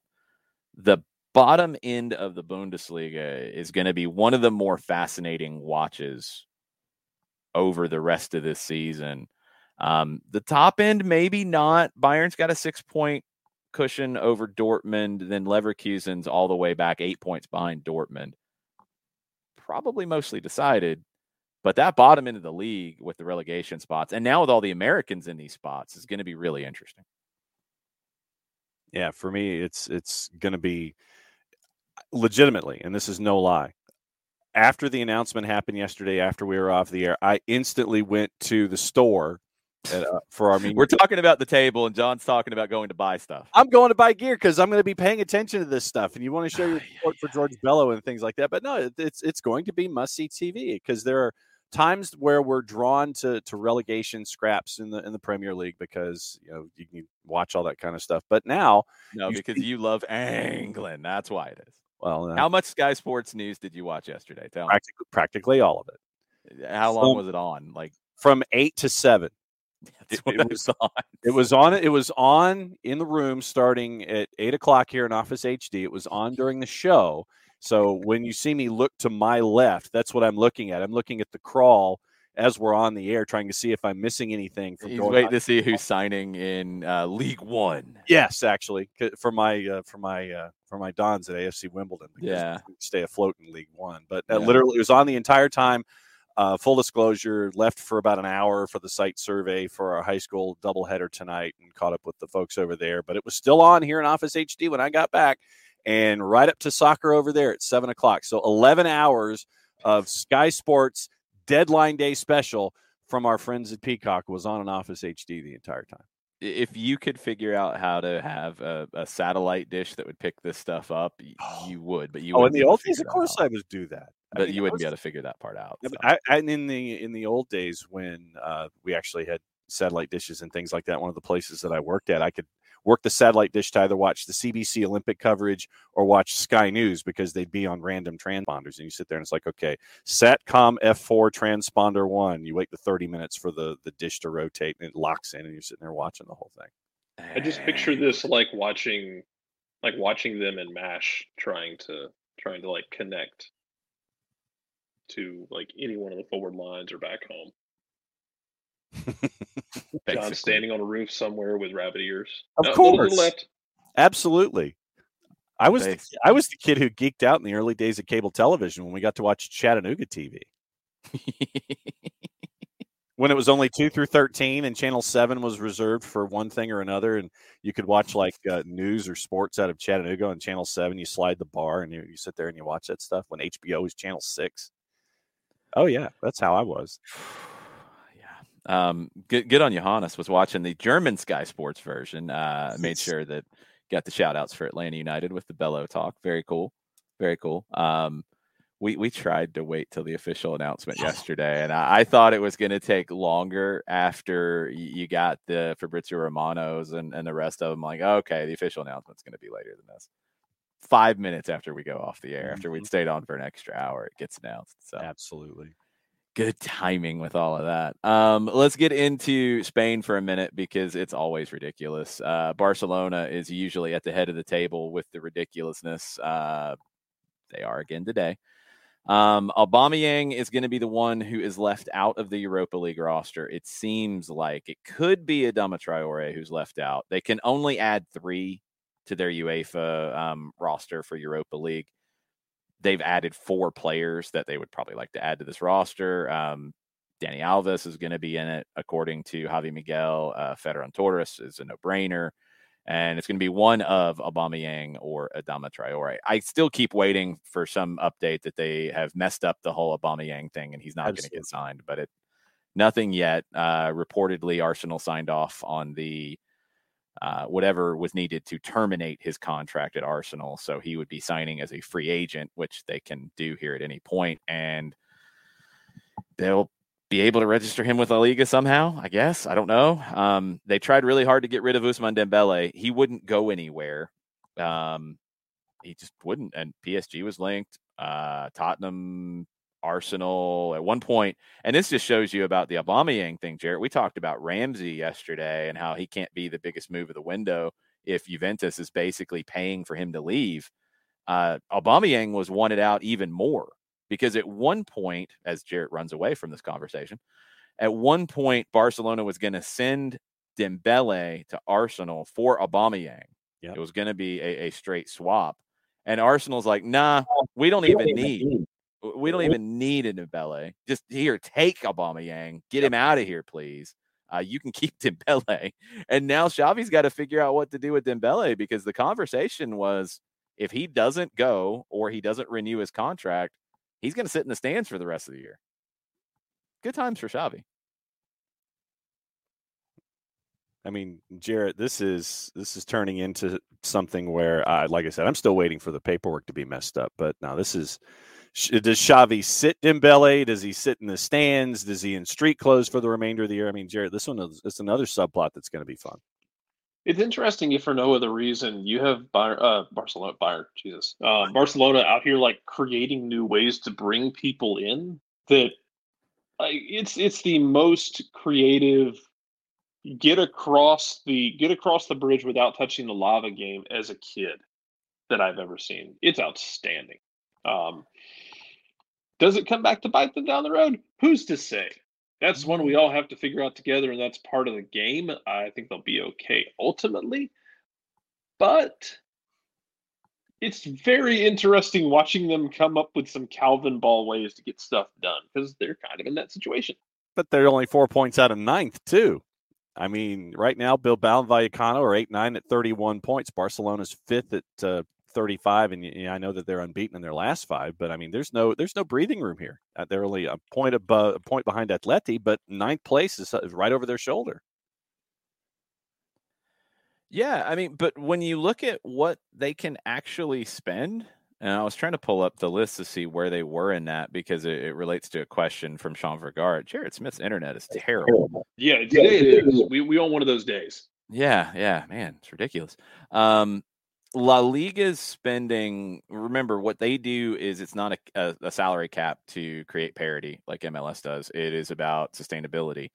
And Barcelona's wage bill got slashed by, about 300 million? And it's about 600. It's reduced to 97 million euro, and you have some wiggle room to go above that, and then you get penalized, et cetera, et cetera. So they're not much above that. It went from 382 to 97 million in 1 year because of how bad their situation was and how many years they had been over, which it punishes you too. Real Madrid, just for comparison's sake, 97 million is the limit for Barcelona.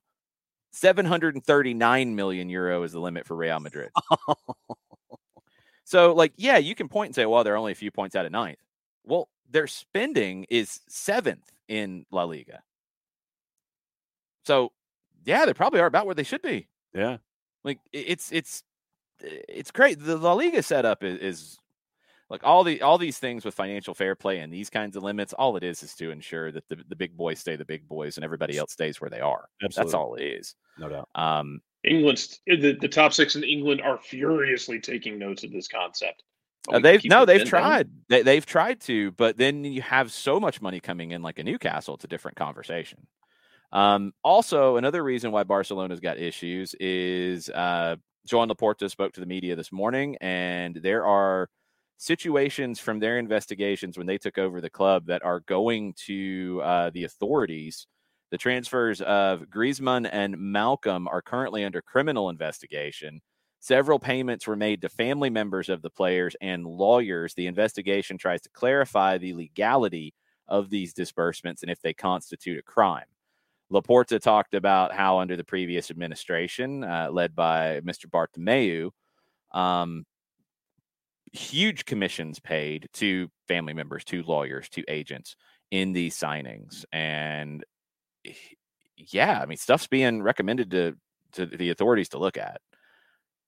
There was some criminal activity to some degree. It was also talked about today by Laporta that the club under the previous administration was paying media members to give them favorable coverage. There were media members who were on the payroll, all kinds of stuff. I mean, it's just that last administration made bad decisions plenty of times, but it is very possible that they made criminal decisions as well, which is a whole different topic. Real Madrid is in the news on a couple of fronts. One we talked about a little bit last night. Legends, the experiential services agency Legends, has struck a 25-year commercial partnership with Real Madrid. They're going to manage non-sporting events at the Santiago Bernabeu Stadium. They have other relationships with Real Madrid as well. They're doing a lot with their retail too. Voz Populi, the Spanish news outlet, is saying that Legends is expecting to bring in annual revenues of between 400 million euro to 440 million euro. That's about $450 million to about $500 million. That's going to come in through the agreement. The agency, Legends, will receive 20%. Real Madrid had been earning about $168 million per year from this area of the business prior to the pandemic. So they're expecting that to go up by a lot. Legends will be able to put on various events, music concerts, business trade shows, conferences at the Bernabeu. If Legends makes good on their projections, if they're accurate, Real Madrid will net in excess of $11 billion over the course of the contract. You know, that like 760 whatever million in their cap, their spending limit, that's going to go up. Well, Real Madrid's in the middle of redeveloping the venue. They're going to do a retractable roof on it, premium hospitality zones. They're going to ensure that the playing surface is unaffected during non-soccer use with a retractable pitch. Work is not expected to be completed until the end of this year. They got a loan, $250 million, to fund this redevelopment in December. They'd initially gotten a loan of about $640 million from JP Morgan and Bank of America in 2019 for this project. They've worked with Legends since 2018. Legends took on the retail operation for the club in 2020. Legends is growing really fast, and Real Madrid could be a big driver for that, and they'll benefit too. $11 billion over 25 years they could make from this. That's what, 400 plus a year over 25 years in added revenue? I don't trust your math, but I don't want you to hurt yourself trying to do it. 444. That's fine. That's good. But I mean, once again, it's like you're coming out of the coming into the post-pandemic economy. and you're trying to find ways to augment and maximize revenue, trying to find those other revenue streams. And we mentioned NFTs and things like that. And yeah, they're going to make a lot more money with this than they will through some NFTs. But I mean, just, trying to figure out other ways to be marketable. And League One teams are trying to sell some NFTs to bring in some extra revenue. I got like $7 on me. Yeah. You might be able to get one from AFC Wimbledon for that. Yeah, thank you. As a member of the Don's Trust, I will accept that. You might get a discount. Right here on the wall. Sure. But no, it's I don't just think you can put an NFT on the wall. But anyway, go ahead. But I look at it this way, where you're trying to find ways to find more revenue coming out of the pandemic and have the post-pandemic economy. And you see stuff like this from Real Madrid. They're ahead of the curve. I want to see what other big clubs, or what other clubs really want to try to figure out other ways to be marketable. I think that you're going to have to be nimble about it. I think you're going to have to think in 3 dimensions about it. And I think it's going to be interesting for me to see what other ways other big clubs are going to see what they're seeing from Real Madrid. And Jarrett, all right, what are these folks going to do? What is this club going to do? And I think it's going to be interesting to see how this grows and evolves with something like this being the first one that comes across our bow. We'll see how everyone adjusts. That's always the thing, is somebody is going to be first across. And then once they get across the line without getting lit up, how do people follow suit? What happens when someone gets lit up? And then how do people adjust? Because it's always adjustments. It's always making small changes to stay one step ahead. Hell, let's compare it to the doping scandal of the Tour de France. It was always, we have a new way to test doping. Great. That'll catch what they were doing 2 years ago. They've already moved on. Well, Real Madrid's just catching up to what venues in this country are doing. I mean, honestly, we've seen the multi-use part of venues be a critical component in building these new behemoths. We see it here in Atlanta with Mercedes-Benz Stadium. You see it with any new stadium that's getting built. It's not just about whatever team is playing a number of games in it. It's about all the other things that can bring in money, and they're critical. And that's at every scale. I mean, we've had this conversation at CHI Memorial in Chattanooga and the things they're trying to use that stadium for. They're outside of just Red Wolves games, and we see it here at Mercedes-Benz. So La Liga is just catching up in that regard. One thing that they did not catch up on with Real Madrid, and this is beyond stupid, Carlo Ancelotti's coaching license expired on December 31st. It's stupid, and he didn't do anything wrong here. It's stupid because of UEFA being stupid. Ancelotti last October did his necessary course to renew his license under the auspices of the Spanish Football Federation, because that's where he was working. Passed it, no problem. I mean, it's Carlo Ancelotti. I think he's going to pass the coaching course. The problem is UEFA requires that the course has to be done with the Italian Football Federation. This is freaking Carlo Ancelotti. Mm-hmm. And you're not going to take his course from Spain, and he has to do it with Italy. They're going to get it done this week ahead of the Copa del Rey match, because if they don't, then he should not be allowed on the touchline. In Italy, people are rioting about this, as they should. Indignation that Ancelotti is having to go through this. Alessandro Alciado went nuts on social media about it because it's incredibly stupid. The guy has worked over 1,200 top-level games. He doesn't need to renew his license to be able to be on the touchline. It's Carlo Ancelotti, people. And he even did do the course to renew his license. It was just in a different country where he was working at the time. Yeah. Idiots. So stupid. You'd think, but once again, I'm sorry that I'm putting that verb in here, or that action, that you would think that the idea that someone that is of the coaching knowledge and history and everything that Carlo Ancelotti has done, it's not like a book at the library, where you're just going to not return it. You're going to do whatever it is to make sure that you're going to stay employable. But because of the bureaucracy that's attached, no, you did it in the wrong country. Are you blanking kidding me on this? This doesn't surprise me because of bureaucracy being what it can be at times in sport. But it's Carlo Ancelotti. He's not just going to sit there and go, nah, I don't want to make sure that my license is good to go. No, I'm not going to do it anymore. It's just it gives you a migraine sometimes when you're trying to figure out just how bureaucracy is bureaucracy at times. But that's just idiot. Yeah. Idiotic. All of that. All of the above. Questions from the Twitch pitch. We will finish with these. Jarrett, I will throw this one at you first from Sean Vergara. If Arsenal doesn't finish in the top 4, should Mikel Arteta be gone? Should he? Maybe. Will he? Probably. I never really know how to predict. I feel like Arsenal is it's like a snake you've never seen before. I don't really know how to deal with it. I generally just walk away.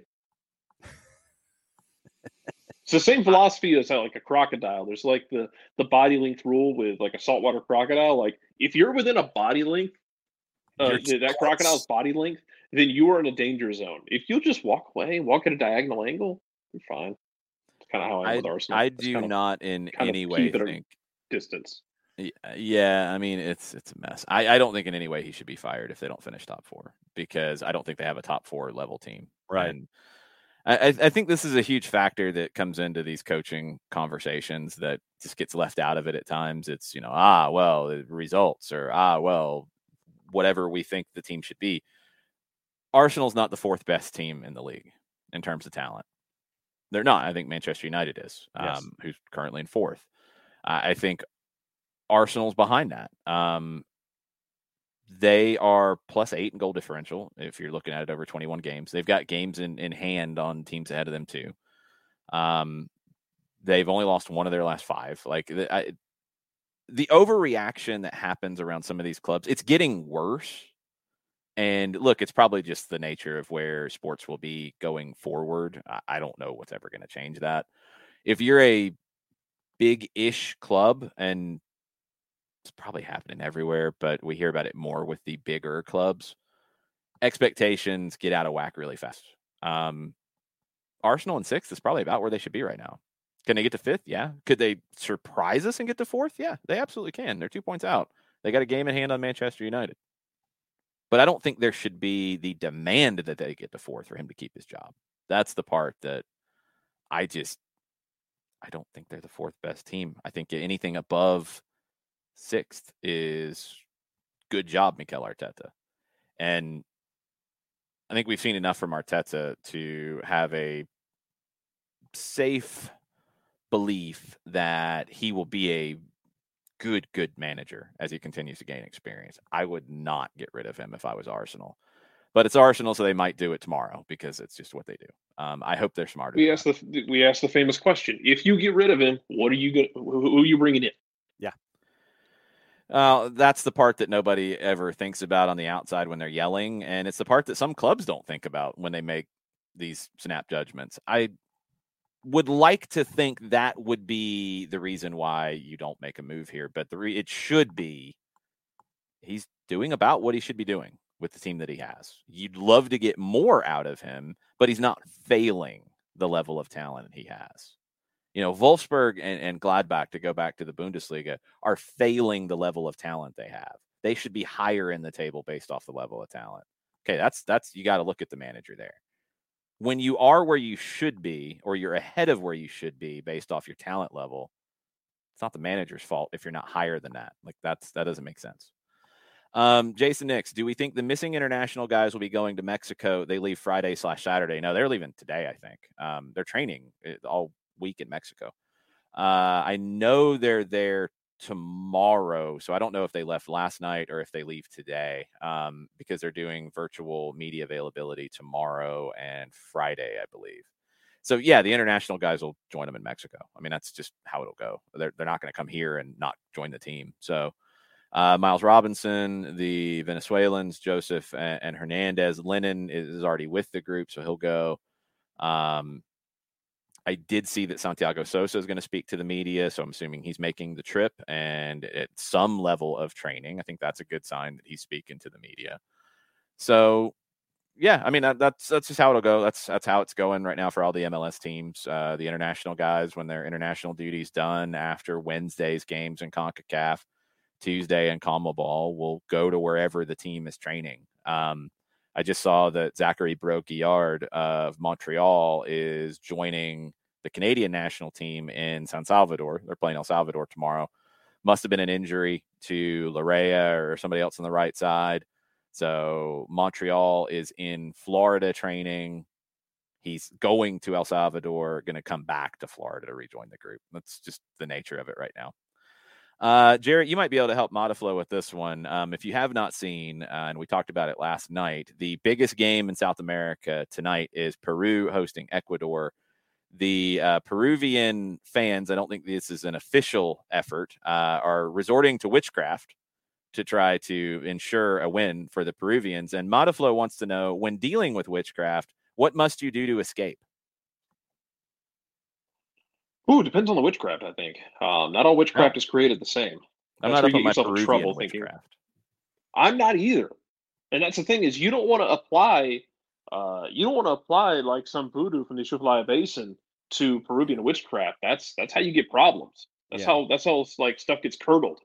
Yeah, I don't have any advice other than to consult someone who is of Peruvian persuasion, perhaps, or has experience with the curses. Maybe someone who has had their soul damned for 5,000 years by Peruvian witchcraft. I mean, what I told Modiflow was that you put up a mirror toward the witch to deflect the spell, because you sit there and it bounces back at them. If you put the mirror up, if it's headed directly at you, you put the mirror up, it bounces off the mirror and heads back to its source. Jarrett, how fast would John get infected with a spell with that tactic? Hello, it is Ryan, and I was on a flight the other day playing one of my favorite social spin slot games on ChumbaCasino.com. I looked over at the person sitting next to me, and you know what they were doing? They were also playing Chumba Casino. Coincidence? I think not. Everybody's loving having fun with it. Chumba Casino is home to hundreds of casino-style games that you can play for free anytime, anywhere, even at 30,000 feet. So sign up now at ChumbaCasino.com to claim your free welcome bonus. That's ChumbaCasino.com and live the Chumba life. No purchase necessary. VGW. Void where prohibited by law. See terms and conditions. 18+. Okay, round two. Name something that's not boring. A laundry? Ooh, a book club. Computer solitaire, huh? Ah, oh, sorry. We were looking for Chumba Casino. That's right. ChumbaCasino.com has over 100 casino-style games. Join today and play for free for your chance to redeem some serious prizes. ChumbaCasino.com. No purchase necessary. Void where prohibited by law. 18+. Terms and conditions apply. See website for details. John would either get infected almost immediately or not at all somehow. Like there's the clip of our Lord and Savior Ian McShane, and I think it's the Hercules movie that was really bad, where he's like convinced that he is like death is awaiting him, it's his destiny to die, and he keeps standing there expecting to die. I think that would be John, like running out into a field of arrows with a mirror where the arrow volley is coming, and he just stands there, arms wide open, and nothing hits him, and John somehow does not get hit. So John's either getting hit immediately or not at all. There's no middle ground here. I don't think the mirror tactic is going to work. I don't think spells go in a straight line. But El Modiflow does have a point. He said that I would avoid damnation, but I would drink the water and get a parasite. That's probably true. That's pretty. That's an avoidable issue. KFC wants to know if Atlanta United will sign an Argentine league player this week or two. I don't know if 2 players or in the next 2 weeks. That means what it sounds like, with the exclusive option on Thiago Almada, with the talk, although there hasn't been any follow-up on it, on Luca Martinez at Rosario Central.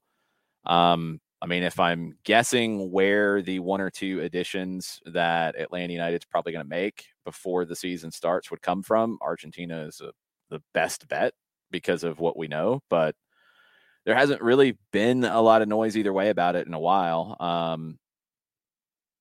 Almada, you got the exclusive option, and Martinez at Rosario Central was scouted, and it's been pretty quiet since. So if I had to guess, yes, KFC, I think you'll see it sooner rather than later, but I don't really know if there's anything else bubbling up because, look, we've we've seen this before with Atlanta United, where it's quiet, and then all of a sudden, right before news breaks, you start to hear it from really other countries or journalists elsewhere that something is coming. So I don't know. We could all be surprised.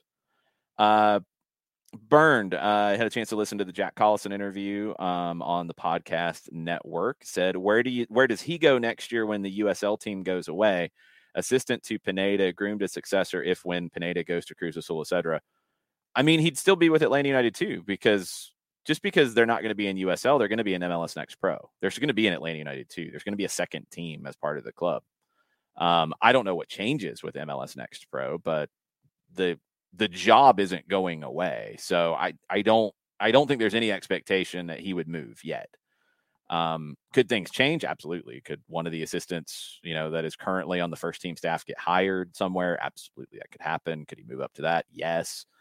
I think Jack will be a successful manager at a senior level for sure. I think he's got the mentality. I think he's got the background. I like what I've seen from him so far tactically. I think he gets pretty creative in solving problems on the field, but not crazy risky. I think he's really thoughtful about his job and what he does. So, another good year for him with USL Championship will help him a lot down the road. And it's all dependent on timing. Could he be an Atlanta United manager one day? Absolutely he could. But does it line up that way? Does the timing work out for that to happen? That's the part we just never know. I don't see Pineda in any rush to go anywhere. And it's not Cruz Azul that would be the one that he would go to. I mean, if you want to pay attention to anybody, it's Pumas. It's where he came up. I think that's where his heart is in Mexico. Chivas, because of their size and the time he spent there too, I think would be another one to keep an eye on. But I don't get the sense he's waiting for an offer there to go. I think he's really happy with what he has here. So I don't think there's any rush to have a replacement groomed, but the second team's not going to disappear. There will be a second team. I think that is a little bit of a confusion that's out there. They're not going to be in USL Championship next season, but they're going to be in MLS Next Pro, and it will be a second team that is playing at a Division III level. That if the certification level on paper is different, I don't think it changes the aims of the team from Atlanta United's perspective. Jarrett, your thoughts on Jack as you had a chance to interact with him a good bit after games last year? I think he's got some really good ideas, and I also have to kind of remind people that Jack is younger than I am. I think Jack's 32. Yeah. So I don't think there's any rush there. Not to say that you're slowing him down just because he's young, but I don't think there's any rush, and he's done a good job. This will be an interesting development this year for him with the twos, because he came through partway last year and there were some ups and downs, and that's just going to come with running a team of kids out there in USL. You're going to get ups and downs with that anyway. They had some really strong performances, and they had some at the end of the year that weren't so strong, and he challenged them. And I thought they responded well when he challenged them after some really bad performances. I'm very interested to see how they come out of the offseason, the first full offseason with him. And then after this year, who knows what happens with the next step when they're in, MLS Next, and how seriously other teams take it. Because given the way Atlanta United has approached everything, I would imagine they're going to go in there with the intention of burning down houses at times with their youth players and taking it very seriously, not just we'll stash some guys here and maybe we'll, we got a couple promising guys who we can look to see down the road. I think they will take it very seriously, and you'll see very clearly that they won't be the only ones, but you'll see a clear line where which teams take it seriously and which ones don't. There's going to be some MLS Next Pro teams that are awful. I'm looking at you, Minnesota. I'm looking right at you. Yeah, no, absolutely. There's going to be others. But they're top of the list for me. I mean, there's going to be some that just don't take it seriously, that don't have the academy to strengthen it, that don't have the young players on the back end of their MLS roster who can play those minutes. There's going to be some who look a little foolish in there. Just Sorry, facts.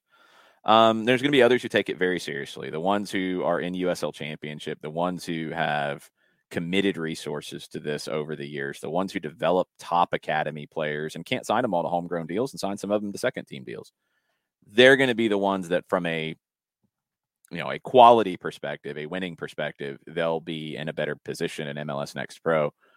But ultimately, those are the ones who don't really care about the wins and losses as much either, because it's about developing talent. They're just going to have more talent than your Minnesotas, who are not going to develop talent. They're going to be bad on top of it. I did see the follow-up burned on the Twitch pitch. If you look at it on paper and you're looking at it from an international perspective, it's D2 versus D3. I get it. It doesn't change anything about the way the team will be treated internally, though. So I don't think there is a need to move into a different position because of the partnership with USL dissolving and the team having to play at a Division III level because that's what's available to it. I think that's more bureaucracy stuff than affecting how people see Jack Collison and worrying about his perception or reputation or any of that. I don't expect that to factor into it. I think the biggest thing for Jack is going to be when somebody comes calling to put him in charge of a senior team. And is that, a championship or first division or League One club in England who comes in calling for him because of his time playing in England? Does he get an opportunity at a youth national team level with Wales, who we represented? These are the things that I think could potentially pull him away. I don't know where his appetite is for wanting to go closer to home, for example. But in terms of potential as a manager, I think he's got very, very high potential. I'm excited to see his development continue. Really, really excited to see it. South Korea has qualified for the World Cup. They have clinched it now. They were right there. They join Iran out of Asia as automatic qualifiers. Saudi Arabia will get in. If not today, they'll get in early in March. It's going to come down to the battle between Japan and Australia to see who gets in automatically, who goes into the Asian playoff. And then the winner of that goes into a playoff against the fifth place team in South America. Japan and Australia are going to be the wild ones. They're going to be the absolute wild ones.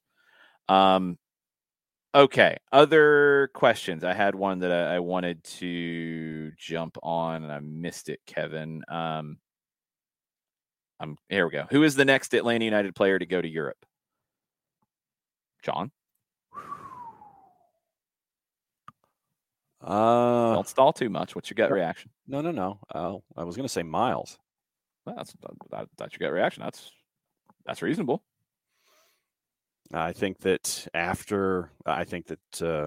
in the summer, I think with the U.S. national team minutes that he's getting, and I think if Atlanta United gets off to the start that we're all anticipating, that I think that a lot of European clubs are going to be looking at Miles with what we've seen him develop into at the back. And so for me, I think it's Miles. I don't think that necessarily something happens in the summer unless it's the offer that you can't refuse. But I think that something might happen after the season's over. I don't think anything happens in the summer.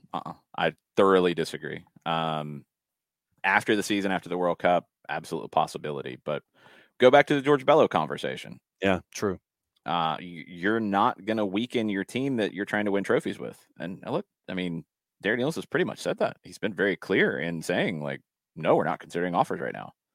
Because there hasn't been anything worthwhile yet. There hadn't been, if there had been anything. And you're not going to do it in the summer. Because while, yes, I think George Campbell can step in and be just fine, George Campbell's not Miles Robinson right now. If he was, he'd be playing next to him on the national team. So this is a season where the club wants to win trophies. You don't give yourself every opportunity to do that if you sell your best center back in midseason. That's the challenge that MLS presents.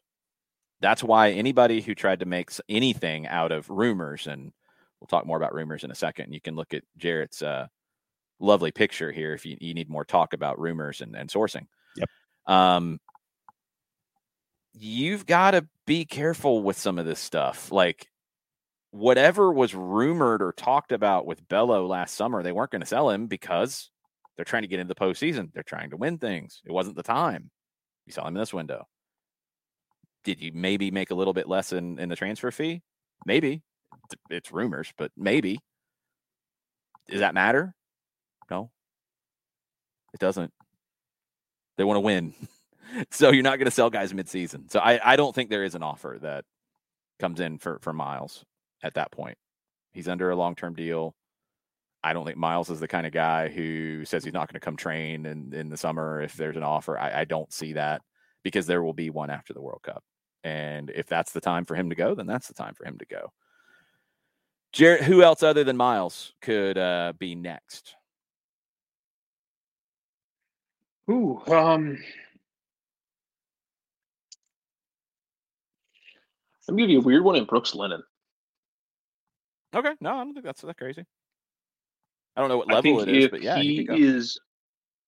I think because Brooks is still young enough that I think if he stays getting national team opportunities, even if he's not starting, but if he's coming in and playing with the national team in kind of that second group, I think that there is potential for him to get that move to Europe.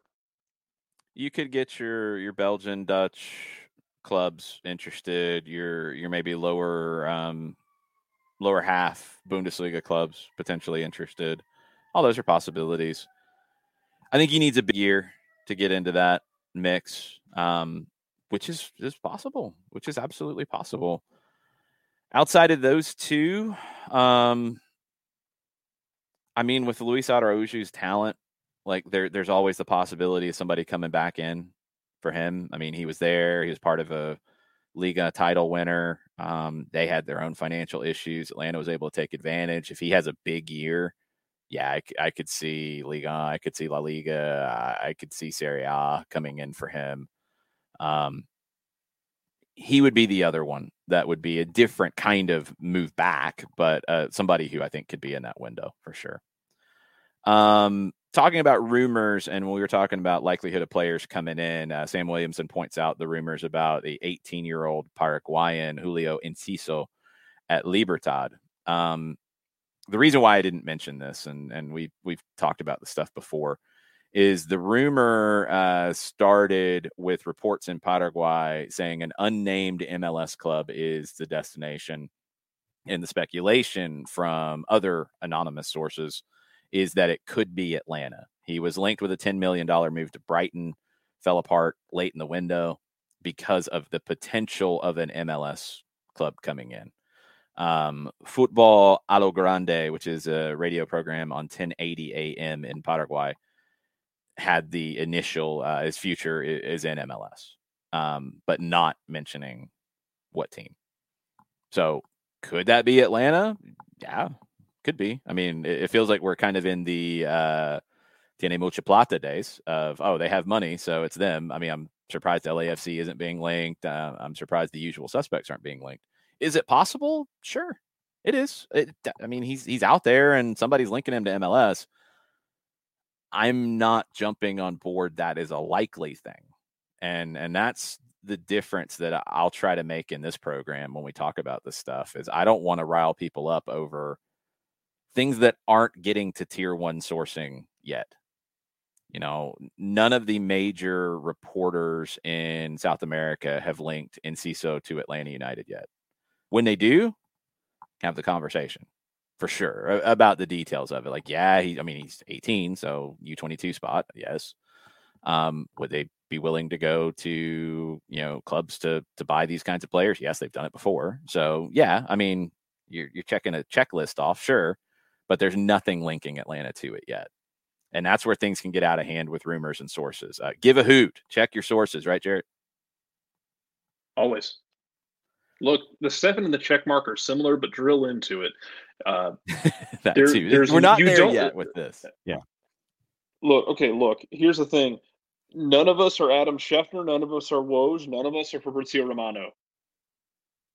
No. 8 seconds of your life is not going to make the difference. It's like you're not going to get a 6-figure signing bonus from an outlet because you retweeted something 8 seconds sooner than someone else did.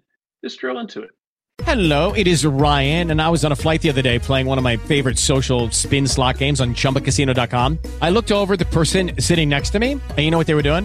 They were also playing Chumba Casino. Coincidence? I think not. Everybody's loving having fun with it. Chumba Casino is home to hundreds of casino-style games that you can play for free anytime, anywhere, even at 30,000 feet. So sign up now at ChumbaCasino.com to claim your free welcome bonus. That's ChumbaCasino.com and live the Chumba life. No purchase necessary. VGW. Void where prohibited by law. See terms and conditions. 18+. Tax day is coming. Oh, no. But if you sign up for Robinhood Gold's IRA with a 3% match, you can get up to $195 for the 2023 tax year. Oh, yeah. Sign up at Robinhood.com/boost by tax day to get the biggest contribution match on the market. Subscription fees apply. Investing involves risk. 3% match requires gold for 1 year from first match. Must keep IRA for 5 years. Robinhood Financial, LLC, member SIPC. See if the person's real. If you're not sure, drill in. See how many followers they have. Check their past tweets. Check, check sourcing. It's okay. Yeah. We all get caught. It happens to everybody. Yeah, it happens to you. No, for sure. I want to be clear though. This is not a fake account that is bringing this up. This is the level of the, I think, reputation that is being brought up. Yeah, that's a different conversation a little bit, because there are lots of accounts out there that are anonymous. There are lots of accounts out there with, low follower numbers and lots of accounts out there who've had a history of blowing things up before there is a reputable source backing it up. That's where this one stands right now. I have not, I'm checking again right now to see if any of the reporting out of Paraguay has linked a specific MLS club, and no one has. It's all people expect him to go to MLS because the Brighton deal fell apart. That's it. That's where things stand.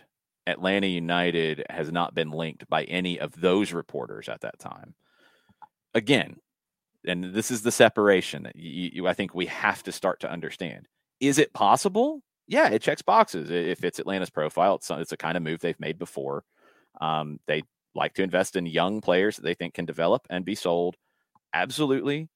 It fits a checklist of a possibility, but you can't attach any probability to it yet based off what's been reported. And that separation has to be made.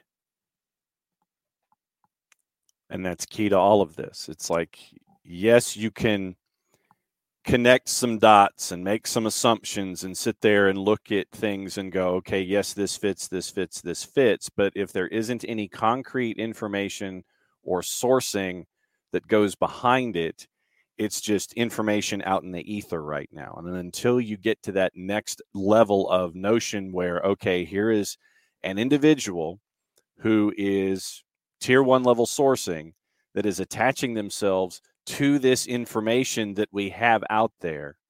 Yes, it can fit and check off some boxes, but until we get to that next stage, just kind of put it off to the side and understand that it's out there without any kind of backing or other information that's attached to it. And that's key in this. You just know who's saying what. You have to know who the players are in these conversations, not the literal players on the field, but the players in the social media conversation around rumors. You have to know a little bit of backgrounds and such. And that's why I really do try to keep the unsubstantiated stuff out of our conversation here. Because I don't want to mislead anybody. I don't want to then have something get started and have it go down a million different roads. If people want to have those conversations, look, I mean, we can all speculate on everything all the time, but I don't want anyone to take more credence in something that right now is not even directly being linked to Atlanta United. It's linked to MLS pretty broadly. So let's wait and see a little bit on Julio Enciso out of Paraguay. MLS Next Pro released their roster rules yesterday. Honestly, pretty similar to USL in terms of how it's structured. 5 academy players on the field at any given time. They used amateur as terminology here. It's roughly the same thing, but same concept. Guys who haven't gone to college yet. Guys from your academy can play as an amateur, keep their college eligibility, but you can't have a full team of your academy players. I wondered if they would do that because USL didn't want that because you had some teams going super young and not being competitive, and USL managing independent teams and second teams. The competitiveness was a big part of it. MLS Next Pro, it's all under the MLS umbrella. I thought maybe they would go down that road a little bit further. They are not yet. 35-man roster. They do have a roster freeze date. There's probably lots of flexibility in this roster week to week because guys will get loaned down. Guys will be able to play. They did not make any, and this would be more of the MLS roster rules, but they did not make any real apparent changes to players moving up from MLS Next Pro teams to your MLS team more fluidly. I don't know all of the mechanisms from a FIFA transfer situation. I don't know how that would work. I don't know how you can model it after what your La Ligas do, where they have reserve teams that play in lower divisions. I'm sure there's a model they can follow. I would love to see that. And if there's a limitation in how many games they can play as a second team player at the first division level, make it. But there has to be more ability for rosters in MLS to be deeper and for guys to earn time, even if it is on a shorter term. Now, you do have that amateur issue, which relates to college eligibility, which relates to players who do want to potentially play in the NCAA. That's unique to the United States. That's unique to this. You're probably not going to be able to play academy players who are not on pro deals in MLS games in those situations without losing their college eligibility if they want to go to college. Okay. If that's the limitation, fine. But your guys like for Atlanta United, like David Mejia, like a Johnny Fortune, if you get into a situation in the season, and Frank DeBoer talked about it back in the day, other managers around the league have talked about it, and one of two things or both. You have a bunch of injuries at a position, and you have a player with your second team that can step up and play that position in a pinch. You should be allowed to do that. Also, if you have a player with the second team who is lighting it up and is ready to get some games at a higher level and you want to see before committing to a long-term contract, you should be allowed to do that. That is the next step for MLS Next Pro. Maybe it comes next year when everybody has MLS Next Pro and they're not a few teams left in USL Championship. I hope so, but that's the game changer for me with the reserve teams. That's what changes this conversation in a big way. Robbie Mertz, Byrne mentions, I agree. Aiden McFadden, absolutely. And it's just something that I think would benefit everybody involved. I get that the academy guys can't do it unless they're going to forfeit their college eligibility, and that's for the individuals to make that decision. But you can still increase the depth that you have to work with in MLS and not get into some of these situations where you're forcing an MLS team to have 15 on a game day roster, 16 on a game day roster because of injuries or whatever, when they could call up a couple of guys from their second team who could be on the roster. For me, I'm intrigued at Rochester. I want to see how they're going to look when it comes to MLS Next Pro, and I want to see what their build. Oh, that's a whole different thing. That's getting into the independent teams that are a whole nother thing with MLS Next Pro, right? Yeah, and because they're an independent, I want to see what their approach is and how they're going to look. I just think it's an interesting subplot for me because they're that independent club, and you're going up against all of the MLS Next teams that are coming in from USL Championship or being built and assembled the other way. So I'm just sorry, we got some news out of Charlotte, which is kind of odd. Reorganization of the Tepper Sports and Entertainment front office. Tom Glick, who has been there since 2018, was a huge part of, I think, the initial expansion bidding and launch because he had experience with City Football Group. He is leaving to pursue other opportunities. Nick Kelly, who has been the president of Charlotte FC, is moving up to the CEO role of Tepper Sports and Entertainment, which includes the Carolina Panthers. Christy Coleman becomes the Panthers president. Joe LeBeau becomes the Charlotte FC president. So this is up at the higher end of it, but this is the second shakeup with Charlotte. This one doesn't seem to be anything directly with them, but it does take Kelly out of the Charlotte FC role and put him in a bigger role. Yep. And you have a new president coming in. Joe LeBeau, I was looking to see if they had any information on him.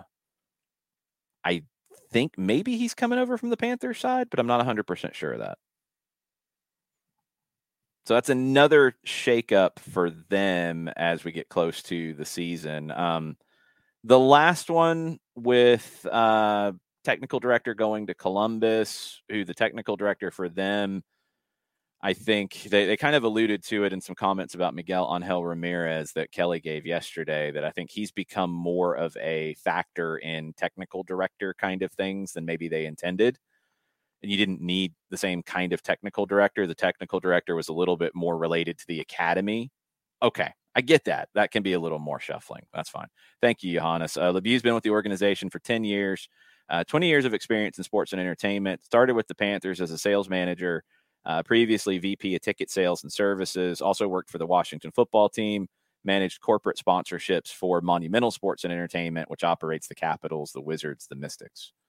So he's going to be the president of the Charlotte FC side of it. Nick Kelly, who will move up to the overall CEO role over both, all the entity, which includes the Panthers. Yeah. But to your point, yes, I know it's the second maneuver that we've seen involving Charlotte FC in a very, very short period of time. And, it does kind of, raise your eyebrow a little bit, but we'll see. I mean, because this one is more of a Tepper Sports internal hire that's placed into another position as opposed to someone exiting, and you have a reorganization in this one. Yeah, I mean, Jared, I don't want to read too much into it because I don't know directly what this does to Charlotte FC. I think at the big level, I'll be interested to see with now Kelly, who's been instrumental with Charlotte FC getting off the ground, moving into a bigger role. Is that a good or a bad thing for Charlotte FC? I think it remains to be seen. Had a lot of restructuring right to the run up, and it happens sometimes. You can't always predict when offers are going to come. You can't always predict when people are going to need to move around, and being able to adjust on the fly is just part of it. Yeah. Still waiting to see some of this roster, and Kelly talked about it yesterday. They're still trying to get a few moves done on the attacking end. Jordi Reyna, they're trying to get the visa sorted out with the Peruvian government on him.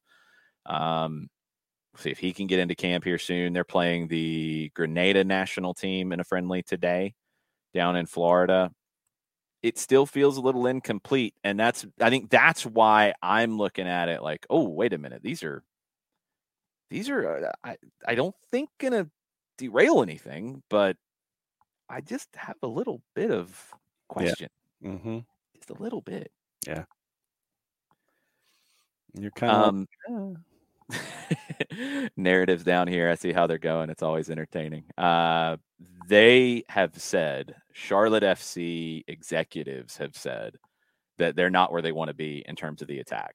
So that's not being made up. That's not playing radio games here. That is, they still need some more talent in that part of the field, because right now on their roster, they have one winger.